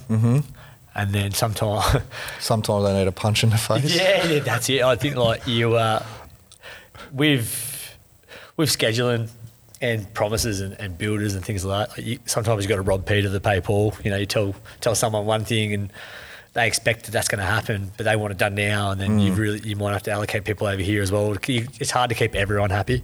Yeah, someone's always going to lose out, but then that's where people, if you've got a good relationship, they can be a bit more lenient. Yeah. So if you don't have a good relationship with some clients, and they're not going to help you. So that's where people management comes in. Yeah, yeah. It's really understanding what the overall vision and purpose is. Yep. And then understanding what the individual's purpose and vision is, and trying to align those. And everyone has bad days. And yeah, it's really such a rewarding, brutal experience managing people. It is. I think in that position where you said everyone has bad days, you really can't have a bad day. You have to be on. Yeah. And that's where I'll probably align a little bit better with it. So, is there anything that you do to look after your own mental well-being? Yeah, come train here. Come train here, and then I got a life outside of CrossFit as well. Like a lot of friends, and I'm always doing something. I think you'd see on the weekends I've always got something on, and so surround yourself with good people and social connection. Yeah, which I find very hard at the moment. So I'm trying to do video conference calls there to a lot of people at the moment that don't want to do it with me. So I just miss that interaction. So I got off one yesterday and I said, "Can we do this again tomorrow?" Like, hey, we'll talk to you in a week. What are you doing at 2:00 this afternoon? That's it. I'm like, I'll still be here. And so with that, or I'll just go out and wait for someone else. I'm like, come train. Like, can you get here quick? So I'm still getting that fixed, which is good. Yeah. Working, training, trying to socialise, uni now, is being organised, is that helping you? Yeah. Heaps. Yeah. Heaps. Still finding a lot going on. Yeah. And I don't feel overloaded as much as probably I did a couple of years ago. Yeah. I feel like because I was going into new roles a couple of years ago, and now I'm a little bit more, once the dust settles, a bit more acclimatised to it. So yeah. So from the outside, when you come bounding in here and you're full of energy and people think, oh, he's got ADHD and you're just getting into everything. In your mind, are you calm?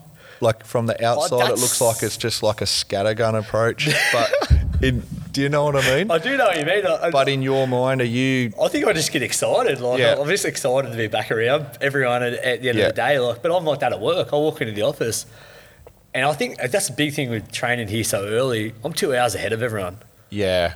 I read something the other week. It was like a lot of those, like the top 10 entrepreneurs and wealthy people in those positions, like Jeff Bezos and all that, they all get up at 5 a.m. in the morning. And the reason is they get an extra 30 hours a week. Yeah. Over a year, that's an extra month or whatever. That's a lot of extra time. And it's a lot more time to do so. So if you get up that early and you come here and you train, and then I'm going to work, I'm already 2 hours ahead. I'm already thinking about things. I've answered emails. So I get to work and I've got people walk in and they're half asleep still, and I'm usually first out the door in the afternoon because I'm done. Yes. I start early. I start early because I finish early. But it just gives me that, like now getting up at 7, I still feel a bit lazy. Yep. I feel a bit lazy, and my days, it doesn't quite just click on. As much as winter, getting up in the morning is a pain in the ass, but then that becomes where your mental side kicks in. You got to force yourself, or you push yourself to get up. And yeah. Is there any, like maybe top 3 people that you follow, or you on social media, or you look to, like? Yeah, David Goggins. I think David Goggins is he's massive. An animal, hey. Oh, huge. If you don't know David Goggins, Google him and follow him on social media. David Goggins is just like that. There's been a couple of mornings where I'll be like, I don't want to train, and I'm like, I'll go onto his page and like he puts something up. I'm like, okay, I'll run through my door.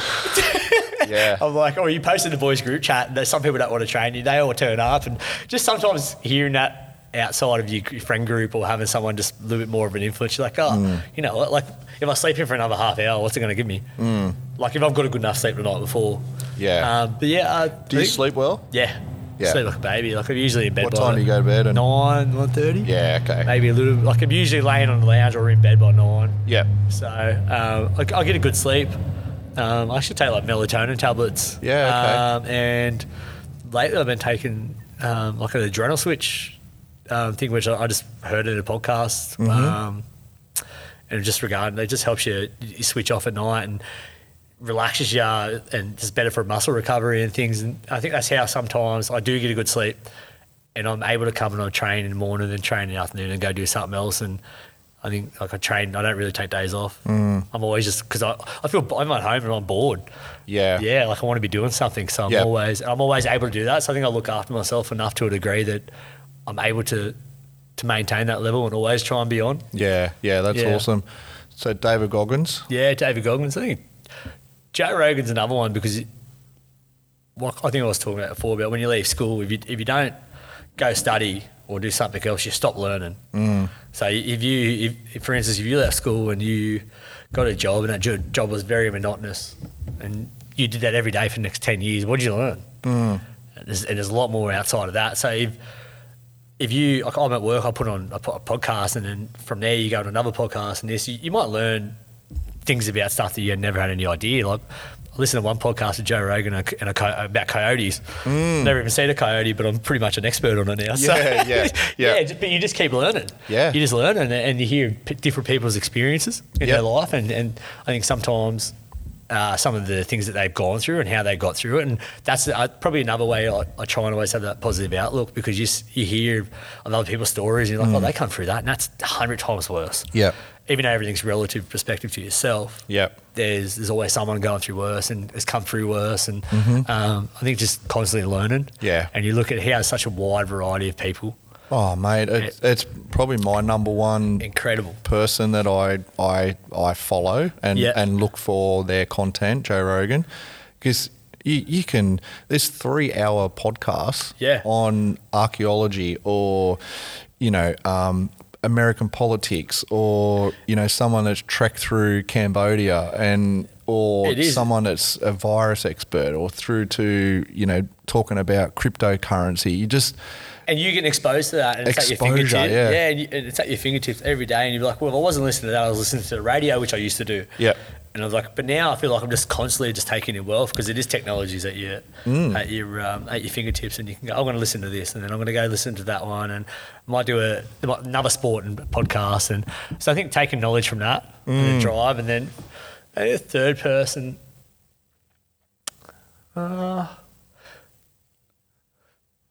Would have to be just someone, I can't remember exactly what it would be, just a high work ethic. I think some of the athletes that you follow, like as a collective group, you see the ones who really excel and how just them bits and pieces from everyone. You look at them and some of those guys who don't have a day off and they're just always going, and it just proves you can go do that. Yeah. And then I think I enjoy feeding kind of off that energy. So. Yeah. If there's one other person in the world who has done what you want to do or has experienced what you are going through, it's been done before, it's possible. Yeah, so whatever is preventing you is an excuse. Yeah, massively. To a large degree, obviously there's some limitations with genetics and et cetera, or some circumstances, but there's always an example out there of why you can be better. You got to put yourself in a position. You got to take risks. So that's what I've probably been my downfall in my rise. And I always I think when I was younger, I took a fair few. Yeah. I don't really say no to much. But risks are life. Yeah, for sure. And life is lessons. Yeah. However it turns out, good or bad, it's a lesson. Accumulation of lessons. Yeah. No, it's. I think what's the best? Well, sorry, what's the risk that you've taken that's paid off, and you just So a couple of years ago, I went to Europe. Was going there for a wedding, had a bucks party in Amsterdam, which led to Ibiza, and then we went to the wedding, and we were on a little, me and one of my best mates were on a little propeller plane off the island. So it was an island called, I can't remember what the island was. It was a little Greek. It wasn't one of the big ones. It was the guy, one of my friends married a Greek girl, and her family was from there. Yeah. And we got to Athens airport, and we had nowhere to go, because we just the rest of our next 4 weeks wasn't locked in apart from Tomorrowland. And we were there at 6 a.m, and the how the flights flip over. Yep. So you say what flights are coming through next. Well, we didn't know where we were going, and then there's Malta comes up, and I was like, okay, cool. And I was like, then Cairo. I was like, okay, like, there's that, and then there was something else, and we kind of narrowed it down to like, well, let's flip a coin. So it's Cairo or it's Malta. You're joking. Nah, yeah, we flipped a coin and it went to Cairo, and there's two. We're pretty haggard by that stage. We've been partying for like 4 weeks. So we're like, right, we went up to the counter, we booked, like, we're going to Cairo, and this lady's like, yeah, took our money. We jumped on the plane and we just flew to Cairo, and I remember ringing. So I rang my dad as we were waiting for the plane. I was like, he's just checking in on me. Yeah. He's like, what are you doing? I'm like, about to fly to Egypt. And he's like, just brain explosion. Like, what are you doing? I'm like, no, it'll be right. And like, Just with your luggage, that's all you had? Just with my luggage, yeah. And mind you, my friends had never travelled before. So he's been away, everything's all new to him. And I'm like, no, we'll be right, we'll do this. And we fly into Cairo, and you're flying over the parts of the desert kind of when you're getting there and out the window. Like, it is a movie. It is the biggest kind of mind-blowing place you could go to. We get out of the airport and we're walking through. At that time, actually, if you remember, there was a lot of political unrest in Turkey. Belgium had the car bombings, and there was a lot of terrorist kind of things. So Egypt was a red zone. You weren't allowed to. How long ago was this? 2018. Oh, yeah, okay. Yeah. So only recently, yeah. Yeah, 2018, yeah, it would have been. And there was. So Turkey had that issue where the government was fighting against the people, and you couldn't quite fly through there. My actual flight on the way home from Europe got cancelled because I was meant to stop in Turkey. So that's another part of the story at the end. And so we're flying into Egypt this time. I think we're the only two white guys on the plane. Everyone's looking at you. And I'm pretty sure in our culture, you've got to wear like long longs. And you wouldn't have been quiet either. Oh, no. We didn't sleep from the wedding. So we're drunk from Greece at the airport. We kept drinking. Yeah. We were in shorts and singlets, and we're flying into to Cairo, and we get off and we're going to go through customs, and we're like, well, you meant to have some, I think, like a visa-ish type thing to go there at that time, especially. And we didn't have it, so they pulled us into a room at the side to have a chat to us about what we're doing. We didn't even have accommodation. Yeah. And we're like, where are you staying? Like, we don't know. Oh, mate, you're red flagged everywhere. Yeah, 100%. And then we didn't have a flight out of the country either. Oh. No, so to them, it looks like we're just going there. Like, we're just a couple of rag-and-tag dudes. Did they x-ray your guts to see how many balloons of heroin you're carrying? We got sussed out, and then we had to pay all this money to get like a visa thing sorted. And we went through, and then went downstairs, and this bloke come up to us, is like, I need to see your passports and this, and this. And we're like, okay. I said, wait, I want to see you. What are you? Like, he was meant to be some tourist, like an officer. Like, he was helping you get your bags. Ended up being a scam artist who took us outside. We thought we were going to a taxi rank. We went 3 streets away in Cairo, in this city that's exactly what you think it is. And then they put us into this car, and this car took us. We told them the hotel we were staying at, because we had to book a hotel and everything in front of the people at the airport. And I fell asleep. My mate's nudging me, and he's like, mate, wake up. I'm like, what's going on? Like, we're going through a section where Cairo had actually had been the people of Egypt had like a bit of unrest, with political unrest with their own government. Yeah. So there was parts of buildings and everything that were like war torn, and we're going, so that was only recently. And I was like, where the fuck are we? Like, what are we doing? We ended up getting to the hotel. The hotel had the bomb dogs come out.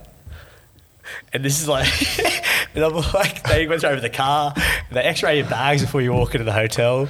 I ended up paying I paid the first guy the money for the taxi instead of the taxi guy. Oh. So he wanted money, and then we had a big argument in the main lobby of this hotel, and he said a couple of nasty things and was going to come get us and this, and then we got locked in our rooms that night we had a big a meeting with management, and it was like, you guys aren't allowed out. Like, don't go out at night time. You know, it's not safe here at the moment, blah, blah, blah.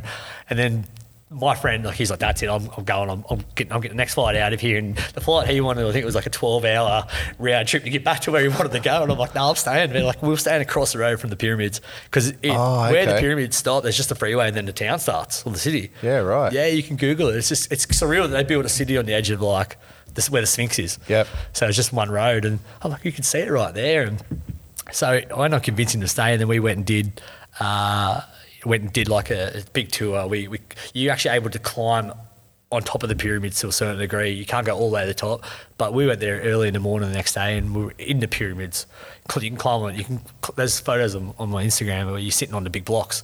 You can go see the Sphinx, and then we went to like the Egypt History Museum, which should be in the museum itself. It's that old, and it's just you got to see the mummies and things like that. It was crazy. So that paid off for taking that risk there. And wow, yeah, it was just we're there for 3 days, and it was just like you were in the movies the whole time, and it was so surreal. 3 days in Egypt. 3 days in Egypt, and then we flew from there to. Were you ever really scared, worried? Yeah, one stage with my friend was that's it. He's gone. He's out of here. Yeah. And this, and I think I've been to Bali and Thailand before, so I'm used to people scamming you. Yeah. Trying to. Yep. So you're a bit more, but then you're in a very different situation when you're over there. And then once kind of all the smoke settled and we're on the plane away, they're like, that was pretty crazy, eh? Yeah. Yeah. But my parents were off me being there. I actually went live on Facebook. I had better reception next to the pyramids than I do in Londonderry. I remember going live, and I was actually wearing like the high gym. So I borrowed the guys. I traded him actually my hat for the guy who carried, like he walks in, he does the camel kind of thing. You hire a camel off him and he walks you around the pyramids. And fair income. Yeah, and I'm wearing his high gym, and I was like going live on Facebook. So yeah, it was just a time, like an absolute time. Yeah. It was. What's your opinion on the pyramids? Like, are they from aliens? Were they built by an ancient civilization? Like being there, you go there and you see them, and it's. I would love to have gone there when I was probably starting high school-ish, around that time when you start learning really about what Egypt is and you in history and things like that. Because as a kid, it would really, like, it blows you away as an adult. But I think seeing that, being a kid and still having that, you know, the world's a different place when you're a kid. Yeah. Yeah, your outlook on the world. I think seeing that would be mind-blowing. You'd be like, but when you're an adult and, you know, you listen to the podcast on, there's a Graham Hancock. Yeah. You know, and he backdates the pyramids even further because of the water line on them and things like that. And it's kind of hard. Like, you think those size of those blocks, and they had to individually cart those blocks down from Alexandria up the top of Egypt on the Nile and build them one by one. And there's like 1 million blocks in each one or something. And to say that they can't even build them in this day and age. What's your gut feel about it? I think a lot of slaves build them. I don't think anything's possible, but you don't know, and how they're all positioned. And I think they imitate the stars above or something as well. And there's too many conspiracy theories about it. I think I went there, I seen them, and it's just in my mind that it was awesome. It was the best place. That or Switzerland, I think, is the best place where you stand there and you're like, wow, this is real. Yeah, so that was my next question. Where else have you been? So Switzerland? Yeah, so I flew from there. What did you love about that? You stood on in those mountain valleys when you're in the Swiss Alps, and it just doesn't look real. Like, you go to the Blue Mountains here and everything, not taking anything away from it, because it is nice, but it's another world. It's like straight out of a fairy tale. You kind of stand at the bottom of a valley and there's waterfalls and people are hang gliding across the valleys, and that was probably I think you stand there and you just admire the beauty of the place. Yeah, those pictures where people use as inspirational quotes, and that scenery's in the background. That is that. Yeah. And I actually, so my bucket list was, one of the things on my bucket list, I flew from Egypt so I ticked that off. And then I went to party on Thanks to a flip of a coin. Yeah, flip of a coin. So, and I realised at that stage too, if you ever flip a coin and you hope it lands on something, that's what you want to do. Yeah, so exactly. That's what I've kind of been always like, well, I'll flip a coin, I really hope it lands on heads. Well, I'm not even going to flip the coin. I'm going to go do that. So Did you ever get to Malta? No, never. That might be next trip. Sorry, Tommy. Yeah. So, I live pretty close to Landilo and everything else, so I kind of imagined it. I don't think there's any more guys left over there. They're all over here now. Is there anyone in Malta? I'm not sure. It might just be a party. Apparently it's pretty good to party. Yeah. But I was in EOS, and then some of the boys had got tired of partying, and I was like, well, I still want to party, but if you guys aren't going to do anything, I wanted to skydive the Swiss Alps. So I got on a plane.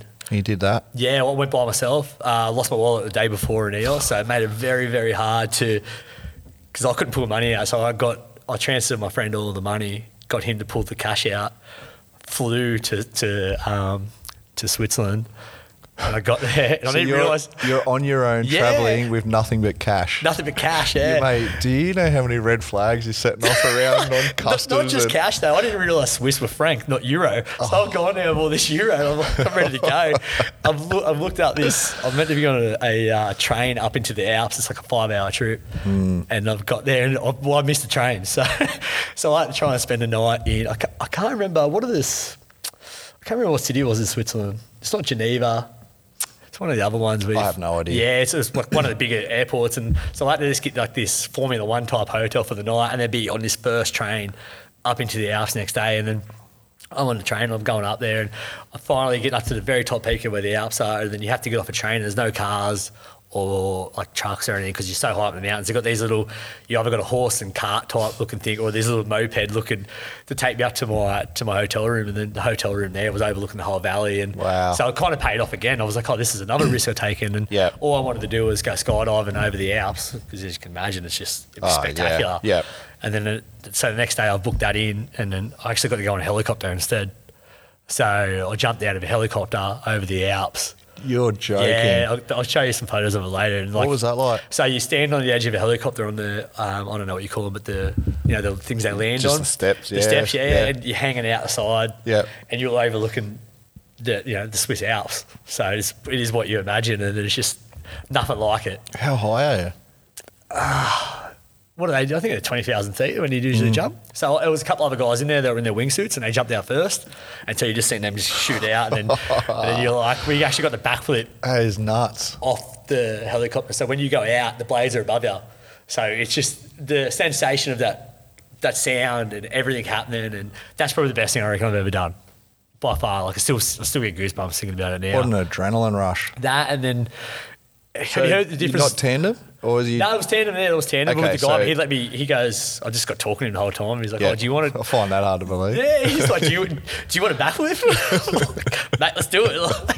Let's do a backflip off this thing. And but have you heard about how people think that bungee jumping's scarier than skydiving? Yeah. Yes, it is. Like last year when I went to New Zealand, I did that bungee that was in between the two mountains.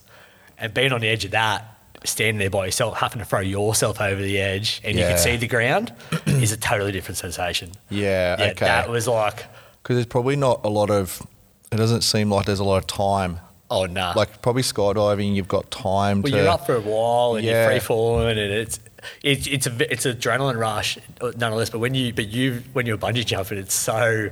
Especially from that height, because you actually got to go out in a cable car, stand on the edge, and then when they throw they kind of gently... Oh, my God. They gently, throw the rope down, and the rope's got, like, a big buoy type thing that connects to your legs, and then you can feel that weight pull you over. Yeah. And then I was like, I'm all for it. Like, I'm ready to go. The guy's holding me, and he's holding onto the thing behind, and he's like, on 3, and I'm like, if you get the 3, I'm not going. So I jumped at that time, and it was, just incredible. But when you hit the bottom, it's actually connected to your waist. So you free fall like teabag, you go up and down, and then you go up through halfway. And then on the third one, they tell you got to reach down, you got to do a reverse sit up and unpin your legs. So when you unpin your legs, you actually do like a complete 180. So it feels like you've disconnected yourself from the line. Oh my God! So you get this whole drop again, and then I'm panicking here just listening to it. So that's what I think. Bungee jumping is way worse than what skydiving was, for the adrenaline rush. But glad you did it. But I like to think that if I was on the edge again, you'd still be the same. Yeah. Wow. Would you consider yourself an adrenaline junkie? Yeah, I think so. I kind of I do want to go do... What's next? In South Africa, there's a bridge, and that bridge is the highest bungee jump in the world. So there's that, and then a great white shark diving in Adelaide, in the Calypso. I want to do that. There's a couple of things like that, yeah. That's in okay. Calypso, I think, is the company that does it down there. Whether you do that in South Africa or not, you might be able to tick 2 off as well. Do the bridge. Definitely. South Africa is the place for that. Yeah. So that's great whites and the bungee, and I just don't know about the regulations over there. If they're as stringent as Australia and things. So, do you know? I know quite a few South Africans, or in my life, I've come across some had been friends with them, and how they live over there. So the crime and huge. Life's cheap, and it's white and black over there, isn't it? And it's white and black, yeah. It is, yeah. To a point where one of them was telling me a story where, they sleep with a firearm under their pillow. And it is a shoot first, ask later situation. He heard a noise in his house, and he got up. It's not Oscar Pistorius, your friend, is it? And he fired a shot into the hallway of his house. And he could have been anyone. It could have been anyone. Yeah, right. But that's how you shoot first. That's how bad it is over there. Yeah, that's how they live. I wonder what that's like now in current times with the isolation and things like that. Like guess what they live like. and how do you rule that? Yeah. Or how do you come across and say you can't do this like there? Yeah. It's a pretty loose kind of way of living over there. Absolutely. Do you have any fears? Speaking of adrenaline, or are you scared of anything?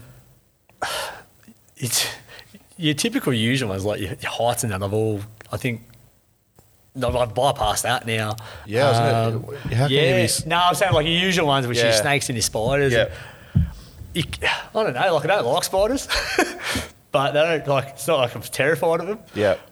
I heard Sam Hollis say sharks. I think if you're in the water, like take him to South Australia with you. Yeah, 100%. But then I want to go. Yeah, I don't know. There's nothing I've probably come across yet that I've got a general phobia of. Yep. So cool. That's good. Which is, but I'm something. I guess I'll walk into something next week now. I'll be able to ring you back up. It's got to re-edit this. I found what I'm scared. I found what I'm scared my of. phobia. Yeah, that's it. What do you do to relax?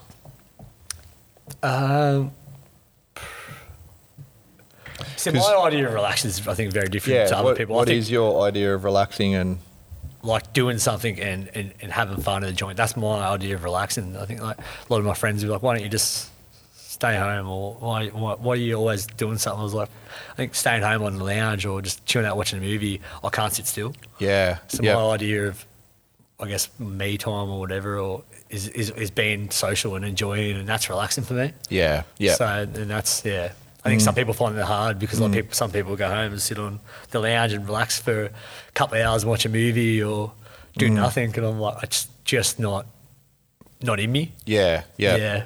Do you find anything? Are there any? I guess what's stress to you?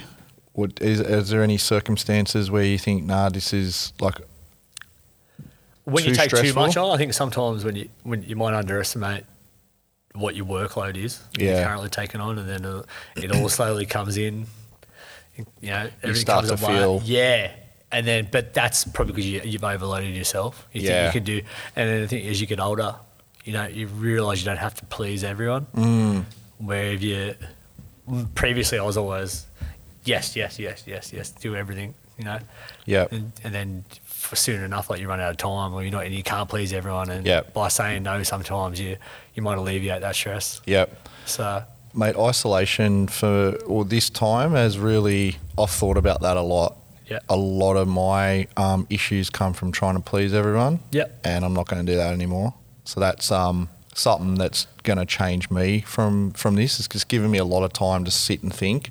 So yeah, like hearing you say that, it's resonated with me. I think I said it to boys the other day, I was like, there's not one time in life so far that I've encountered that it is mandatory to relax. That the world has gone, no, you are not doing all these other things that, and it makes you think, how busy were you really before? Yeah. How much stuff did you really have to do? Yeah. Because now I've actually taken time and I have relaxed, and I've got more time to be at home and do those things, and I'm like, okay, this is what relaxing is. I think I've actually become accustomed to it. Yeah. So I might come out of this different as well, where before I was always so go, because maybe I was always just on that wavelength. But now I'm like, I can just sit down and relax, and I don't have to do that extra training session, or I don't have to go here or there. And I think it's in a way, apart from all the businesses that have been affected, that it might be a blessing in disguise. It might have saved a lot of people from crashing and burning too early. Yeah.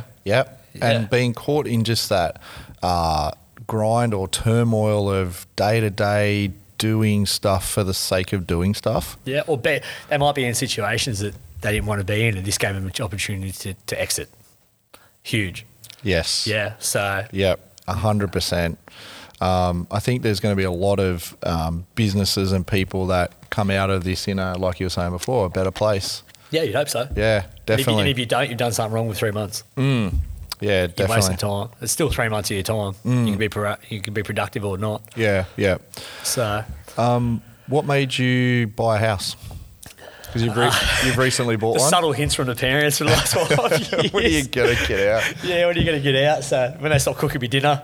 It was something that was always on the cards, and I was looking to do it probably earlier than what I did, but with the current environment as to what the house market was over like 3 to 4 years ago, you couldn't afford to. Yeah. And buying a house by myself on one wage, in the market I was in, say, 2018 and things like that, it was like, it was almost unachievable for what I wanted to, especially because I wanted to stay in the Hawkesbury initially. So, and I wanted to buy a house. I didn't want to buy a unit. And plus, I travelled a fair bit as well outside the other stories. You know, I still had my luxury and my freedom to do that. Yep. So rather than go, I might not buy a house this year, I might go do that 5-week or 6-week trip to Europe. And so you do dip into some of your, where that funds could have been allocated towards the house. Yes. I didn't. Yep. But then I'm here now with a house and I've got those experiences. Oh, definitely, mate. I was able to have my cake and eat it too, which is good. Yep. So you bought in McGrath's Hill? Born in McGrath's Hill, yeah. Yep. Just a street over from Braden Wheeler, actually. I think it's a bit suspicious he's been coming past lately, walking his dog. I think he's counting me reps. So when I leave the roller door open. What's he doing in there? Yeah, what's he doing What's around he there? up to? So, no, it's good. So I've done a session with him and vice versa. And, Yeah, good. It's good. It's a good little town. I think that a lot of young families in there. I think they use that as a stepping stone into like your pit towns and your bigger properties later on. So it's good because a lot of my street is full of young people or young families, and a lot of my friends actually live in the surrounding street. So it saved me a lot of money on Ubers home on a Saturday night. so it's been a plus. Mate, I live up at Currajong, and a lot of What's Uber? I don't do a lot of stuff because, or you go out and socialise and have a few drinks because I can't get home. Yeah, you got to get the last flight up there. Yeah, that's exactly right. I think McGrath's Hill, mate, that's a perfect spot to buy. Like, all the development on the back of Rouse Hill into Box Hill, McGrath's Hill as a commercial hub. Like, have you seen that in behind the Maccas, there was always that big area that there was nothing doing? Well, they got a UFC gym going in there, a movie theatre, like a ribs and burgers, and they've got a little shopping complex going in. So that's already started development for that. They bulldozed it and got the signs up, and I was like, oh, well, that's coming pretty close, and that development all the way down Windsor Road now. So I think it will end at McGrath's Hill, and McGrath's Hill will be in the older original suburb. Eventually, maybe that might be developed out. So, yeah. So. What do you think of this? If we outgrow this space here, there's a lot of bigger spaces for similar rent that are available in McGrath's Hill, South Windsor. Do you really want to see me anymore than you already do? If you had a bed here, it probably would just make it easier to stay here. You never know, we might end up closer to you. Yeah, well, that's it. I think you were looking at somewhere previously. Yeah. So we looked at a really big place at South Windsor. Yeah. And it had... so this place here, you take out the stairs and the toilets and stuff were about 220 square metres. Okay. Whereas like the actual floor space, wall to walls, 255. Yep. So about 200, 220. But that place was, the actual gym floor would have been 500 square metres. Perfect. And then it had offices to do, have a podcast room, physio, Tommy, an upstairs and downstairs physio room. You could have had its own car park with 27 car spaces. Anyway, that fell through, but we... Yep. Are you still looking? Yeah, so looking just... I think now You're on the verge of... have we grown too big for this here? We're probably... Close. Well, we can definitely make it work for a lot longer. Yep. But what it means is... as we get bigger classes more regularly, 30 plus in a class on a Saturday morning, it's pretty hectic, but we make it work by having pairs and triples. Yeah. But some classes, that's why we split the 6 a.m. class, because it's getting 24, 27 people. That becomes too much. Yep. Not only for safety, but the coach, standpoint, for the coach trying to manage 27 people. And then you've got other people doing open gym as well. So some afternoons, you can have 12 to 15, 16 in a class plus 8 people doing open gym. That's when it gets a bit, we need more space. How many people do you get through here on a day collectively, all classes together? So around 70 to... between 60 and 75 people every day. Every day out of 125. Yeah, okay. So you're always getting over half, basically. Yeah. That's cool. Yeah, which is... If you're actually getting 50 to 70% of your membership coming every day, you're Yep. doing something right. If you're doing 70+% of your membership coming every day, it's phenomenal. Yep. For example, at the uni gym, we're probably only getting 10% of our membership coming, 15% each day. Each day. So to have 50 to 70% is really good. And you do notice your high periods after Yeah. Christmas, your New Year's resolutions, Yeah. and then coming closer to summers and things like that. Yeah, So, September's a big month because Yeah. you're sort of starting to come out of winter and then starting to warm up heading into summer. But yeah, get back to the original question. I think this shutdown has delayed that move or that thinking of moving that we needed to move. Yeah. I think we're just going to we need to reopen and then see how the trend is of how many members are going to come back, and then what's normal going to look like on the other side of this. what's 120 members at your door on the first day open going to look like? But I Jeez, think everyone would be knocking. chaos, So, chaos. But we could, I think the only reason we would move is to create more opportunities. Like, Yep. for example, we only can do CrossFit here. If Yep. we had a bigger space, we could possibly run, we could possibly have a separate area and run yoga Yeah. or boxing, or we could, have not be upstairs for physio. We could have physio, massage, have a permanent podcast set up. So looking for more space is just looking for more opportunity to provide more value in a membership. And that might come up with, I guess, with the change in climate once Yes. restrictions are lifted back. You're talking about companies who might not need the bigger space that they're Yep. in. They might find that there is a lot more accessible Yep. that you can go look at. Because Yeah. companies, not just that, companies some will have folded. Yep. Some might downgrade in size and Yeah. things like that. So it might be a Yep. good opportunity then. Mate, we're in a good space to we're going to be able to come out of this and be able to take advantage of opportunities rather than, like, there's already gyms that are selling off all their equipment because they're not Yeah. even going to try and reopen. And I know of them.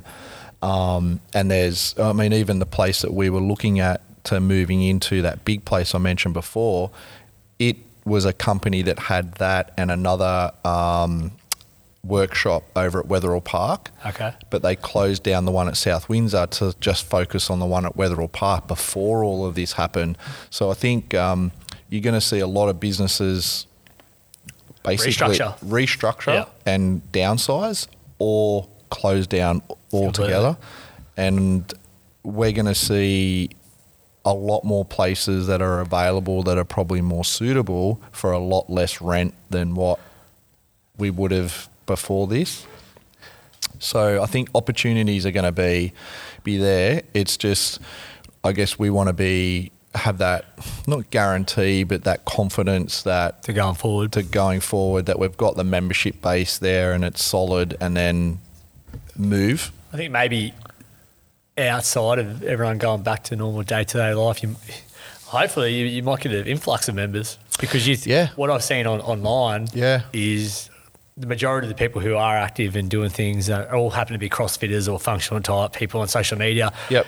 Yeah, people who go to the average gyms, they're not posting home workouts and things like that. And to the public looking from the outside in, if someone's looking for that extra, like, I want to go do that, or the stigma around CrossFit was very balls to wall and it brought in necessarily the average people who are doing it. Yeah. I think that you might get a few more people who have been looking to go try something. That's a bit more accessible. Yeah, definitely, mate. These online programs. So John and Shay, they have close to 50 people now that they're programming for individually each week. Yeah.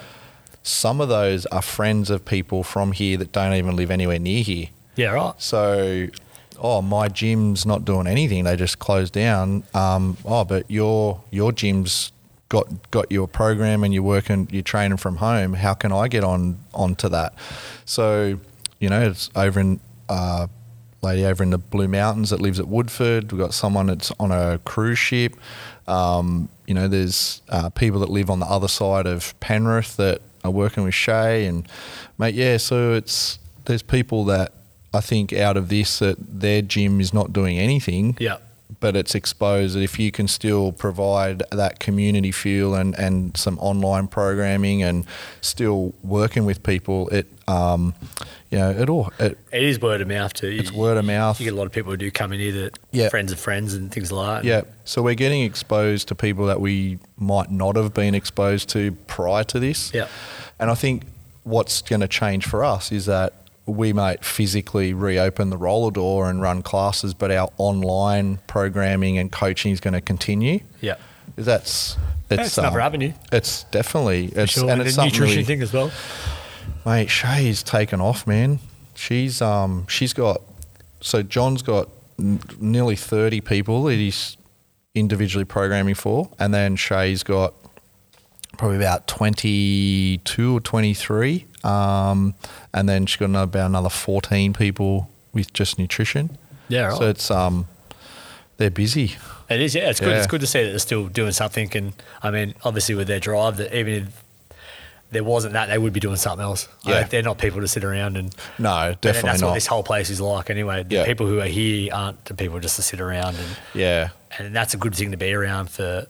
If you're looking for that extra edge and you come in here every day and it does demand a lot from you, but it makes you a better person. Yeah, I mean you're connected to so many people here. And there's I think 15 people is the last so count. So many people have started here because you've brought them out. What do you just chip away at them or what? Okay, I wanted to ask you, when you say to them, "Hey, come and do CrossFit," what's their initial barrier or what do they? I can't do it.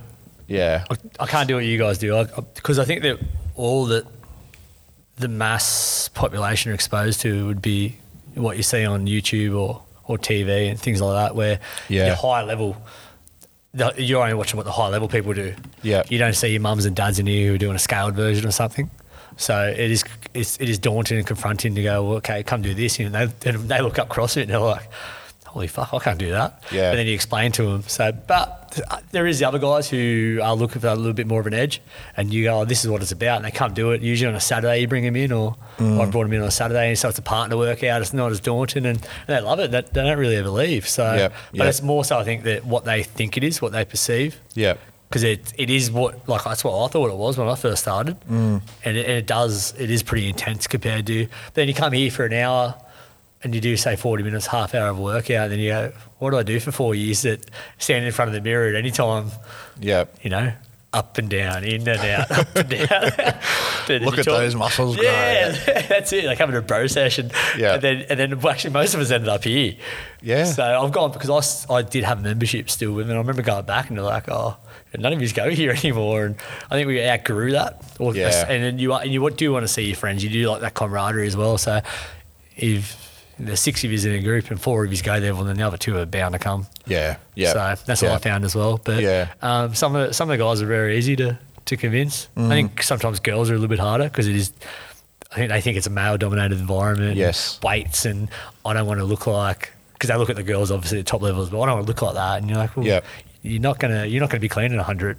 Yeah. No, I can't even do that. So but that's what these are their top level athletes, and they just it's what they generally perceive, and then they come here and everyone loves it. Yeah. Well, we're very close to 50-50. Male versus female. Yeah. And they all, like, you look at all the girls, they're all putting in and learning quite a lot, and especially with the weights and things. I think that generally all, like with the gymnastics side of it, they're always pretty good, but then they're always a bit scared of weights. But then once they get into it, like, it was.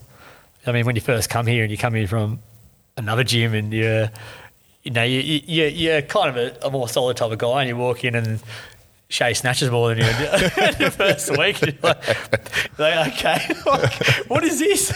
What is that thing? And then it does humble a lot of people, and it's good that it does that, because you might come here in a bit, especially with their sports backgrounds, and you're like, oh, like you got to go back in the bar, and Josh Wood puts you on a broomstick, and you're like, okay. Yeah. And then it teaches you again. Like, you just got to put your ego into your pocket. Yeah, absolutely.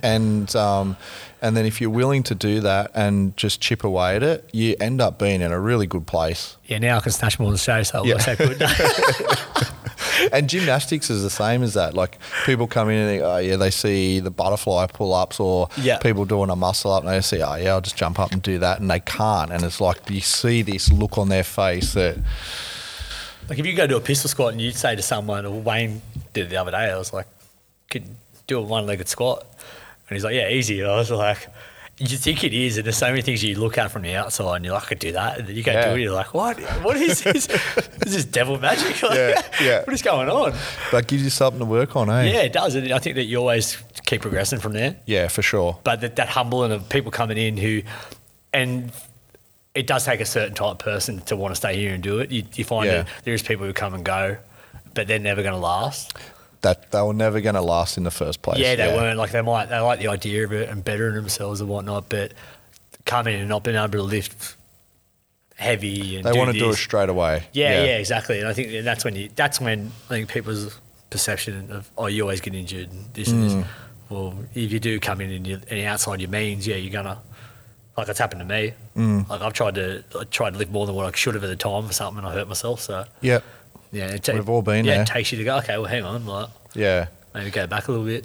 Yeah, because you can get excited too. You can go, it's the environment. Yeah, that's it. Yeah. So cool, man. I wanted to ask you if you can go back to teenage guy or even 20-year-old guy. What advice would you give Keep going. him now? Yeah. Yeah, I think purely at a time, like I said, I think you're so self-centered at that age that you don't look at the bigger picture. But that's the beauty of it. You have so much fun. Yeah, you couldn't be 20 with this mindset now, or because it's just that's what it's meant for. You're meant to make all your mistakes and your lessons at that age. So you're meant to have fun at that age. Yeah, 100%. I think you're still meant to have fun at this age, and I do a good job of that. Yeah, so, I think there comes a time where you've got to be serious, and then there comes a time. But if you can mix both of them, and you can find, I don't know, if you're happy with what you're doing, and you always learn and trying to achieve whatever your goal is.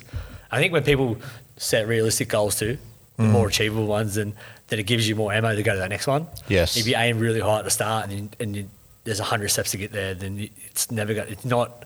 You got to tick off little milestones. Yeah. And I probably should have done that maybe more when I was a little bit younger, but I did a pretty good job of it, I think. Yeah, that's good. Have fun. Just take small steps. Yeah. Yeah. Yeah, for sure. Cool, man. So I did a pretty good job of it when I was a teen. So gave it a fair nudge. Mate, I've got some rapid fire questions for you. Yeah. So we're heading over 2 hours now. Oh, you're joking? Yeah, it goes quick, hey? Who do I invoice? This is the best deposition I've ever been in. Sammy on Saturday, mate, we did a little hour, 15 minutes, and he said it felt like 20 minutes. Yeah. It just flies, hey? Yeah, it's good. What's your favourite takeaway meal? Parky Pizza at Londonderry. Yes. By far. And I think it's got a wrap on here before. It's like Buffalo always gets a wrap. It's good. Yep. But that's your Sunday go-to down there. So James Clark, the family. Yep. That's I love that pizza. Oh, unreal. Aldo Pizza at McGrath Hill gives it a fairly good run. I think it's just because of the convenience at the moment, but like it is good. Yep. Real good. So nothing beats home. Nothing beats home. Yeah, Parkview. That's it. Favourite all-time movie? Top Gun. Yep. Yeah. You're going to watch two? Oh, yeah. Oh, yeah. Yeah. You'll be lining up at, we might not be even able to go to the movies. I think that they postponed a lot of those movies that were meant to be coming out now. Yeah, because they're all based on box office sales and things like that. Like some have gone straight to your iTunes. You can buy movies off iTunes. Okay. So movies that were meant to be out now have all been postponed. So, but what's going to happen when they reopen movies? Does everyone hurry back and then you sit next to people in the same situation again? Or it would be interesting to see if they do stage things out from a business point of view, because you look Hollywood as a business. Yeah. So, there's so many unknowns, isn't there? Like straight away then I just thought automatically, go and see that at the movies in July. I think it's out in July. It was supposed to be. Yeah, it was, yeah. Who knows when now? Yeah, well, that's it. You think of all the people that lost money, all the popcorn makers and everything. Popcorn. Yeah. All the cool fruits and chocolate, they're all gone out of business as well. Yeah, 100%. Any elite talent or superpower you could have, what would it be? It'd have to be teleportation. It's been brought up before, but no traffic, go wherever you want. Yeah. I mean, you wouldn't be going to work anyway if you had Time teleportation. as well? Could you appear in another time? Or That'd be the go. Yeah. Yeah. I'll be able to answer your question about the pyramids. Yeah, That's it, yeah. I like it, mate. And if you're down to your last $20 and then it's all over, how would you spend it? When you say down to your last $20, does that mean I'm about to die and I've got $3 left? Correct. Or I thought it might just be 20. I'm like, because that happened heaps of time in my teens.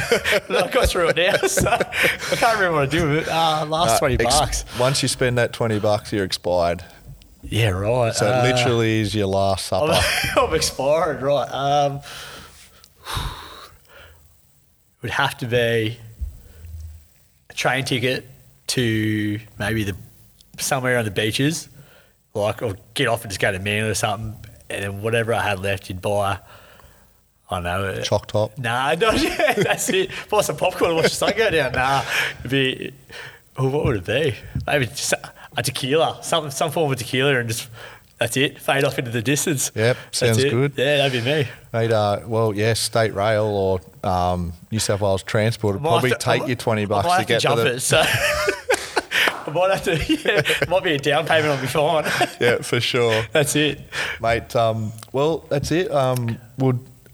I'm doing another podcast with Emily Rains on Saturday, which will be her second one. So eventually I want to get round and do a part 2 with everyone. So, mate, there's plenty more travel stories there for you. Yeah, and that's huge. Like I was saying to a lot of people, 26, 27, 28 years, 45 years, like it's hard to really go down rabbit holes and talk about someone's life in an hour or 2 hours. So absolutely. There's so much more that you can explore and stuff. So I think you'll even realise when we finish now, like, I wanted to bring that up, I wanted to speak about that. But there's so much to talk about on these things. Yeah, for sure. So we'll do a part 2 again sometime. It'd be a good outro to have the 60 minutes.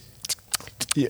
You Mate, do that. That's I need. Like hitting it with the hard hitting questions. I'm trying to learn how to edit things in and out. So and all of this is new to me as well. But it's just this raw conversation about someone's life. I love it, and it's it's good. I've listened to all of them actually, and it's good. You get an insight in other people's life outside of the gym. And you're like, oh wow, they do that. Like, especially like the nurses and healthcare workers and things. You're like, oh wow, like not everyone just has a good day and things they deal with, and I think another perspective, which is good. Such a diverse range of people that come just here, and everyone's got a story to tell. And so it's interesting of where people have been and what they've done in their life. Like, I never knew you jumped out of a helicopter in Switzerland. Like, it's just good to hear about those things. Yeah, some cool stuff, I think. Yeah, and everyone tries to do take a few more risks and do that. It makes for a better life. So. Yeah, 100%, brother. Mate, thank you so much for taking the time out of your day. Thank you for having me. And see you again soon. Counting on it. Thanks, guys. See you, mate.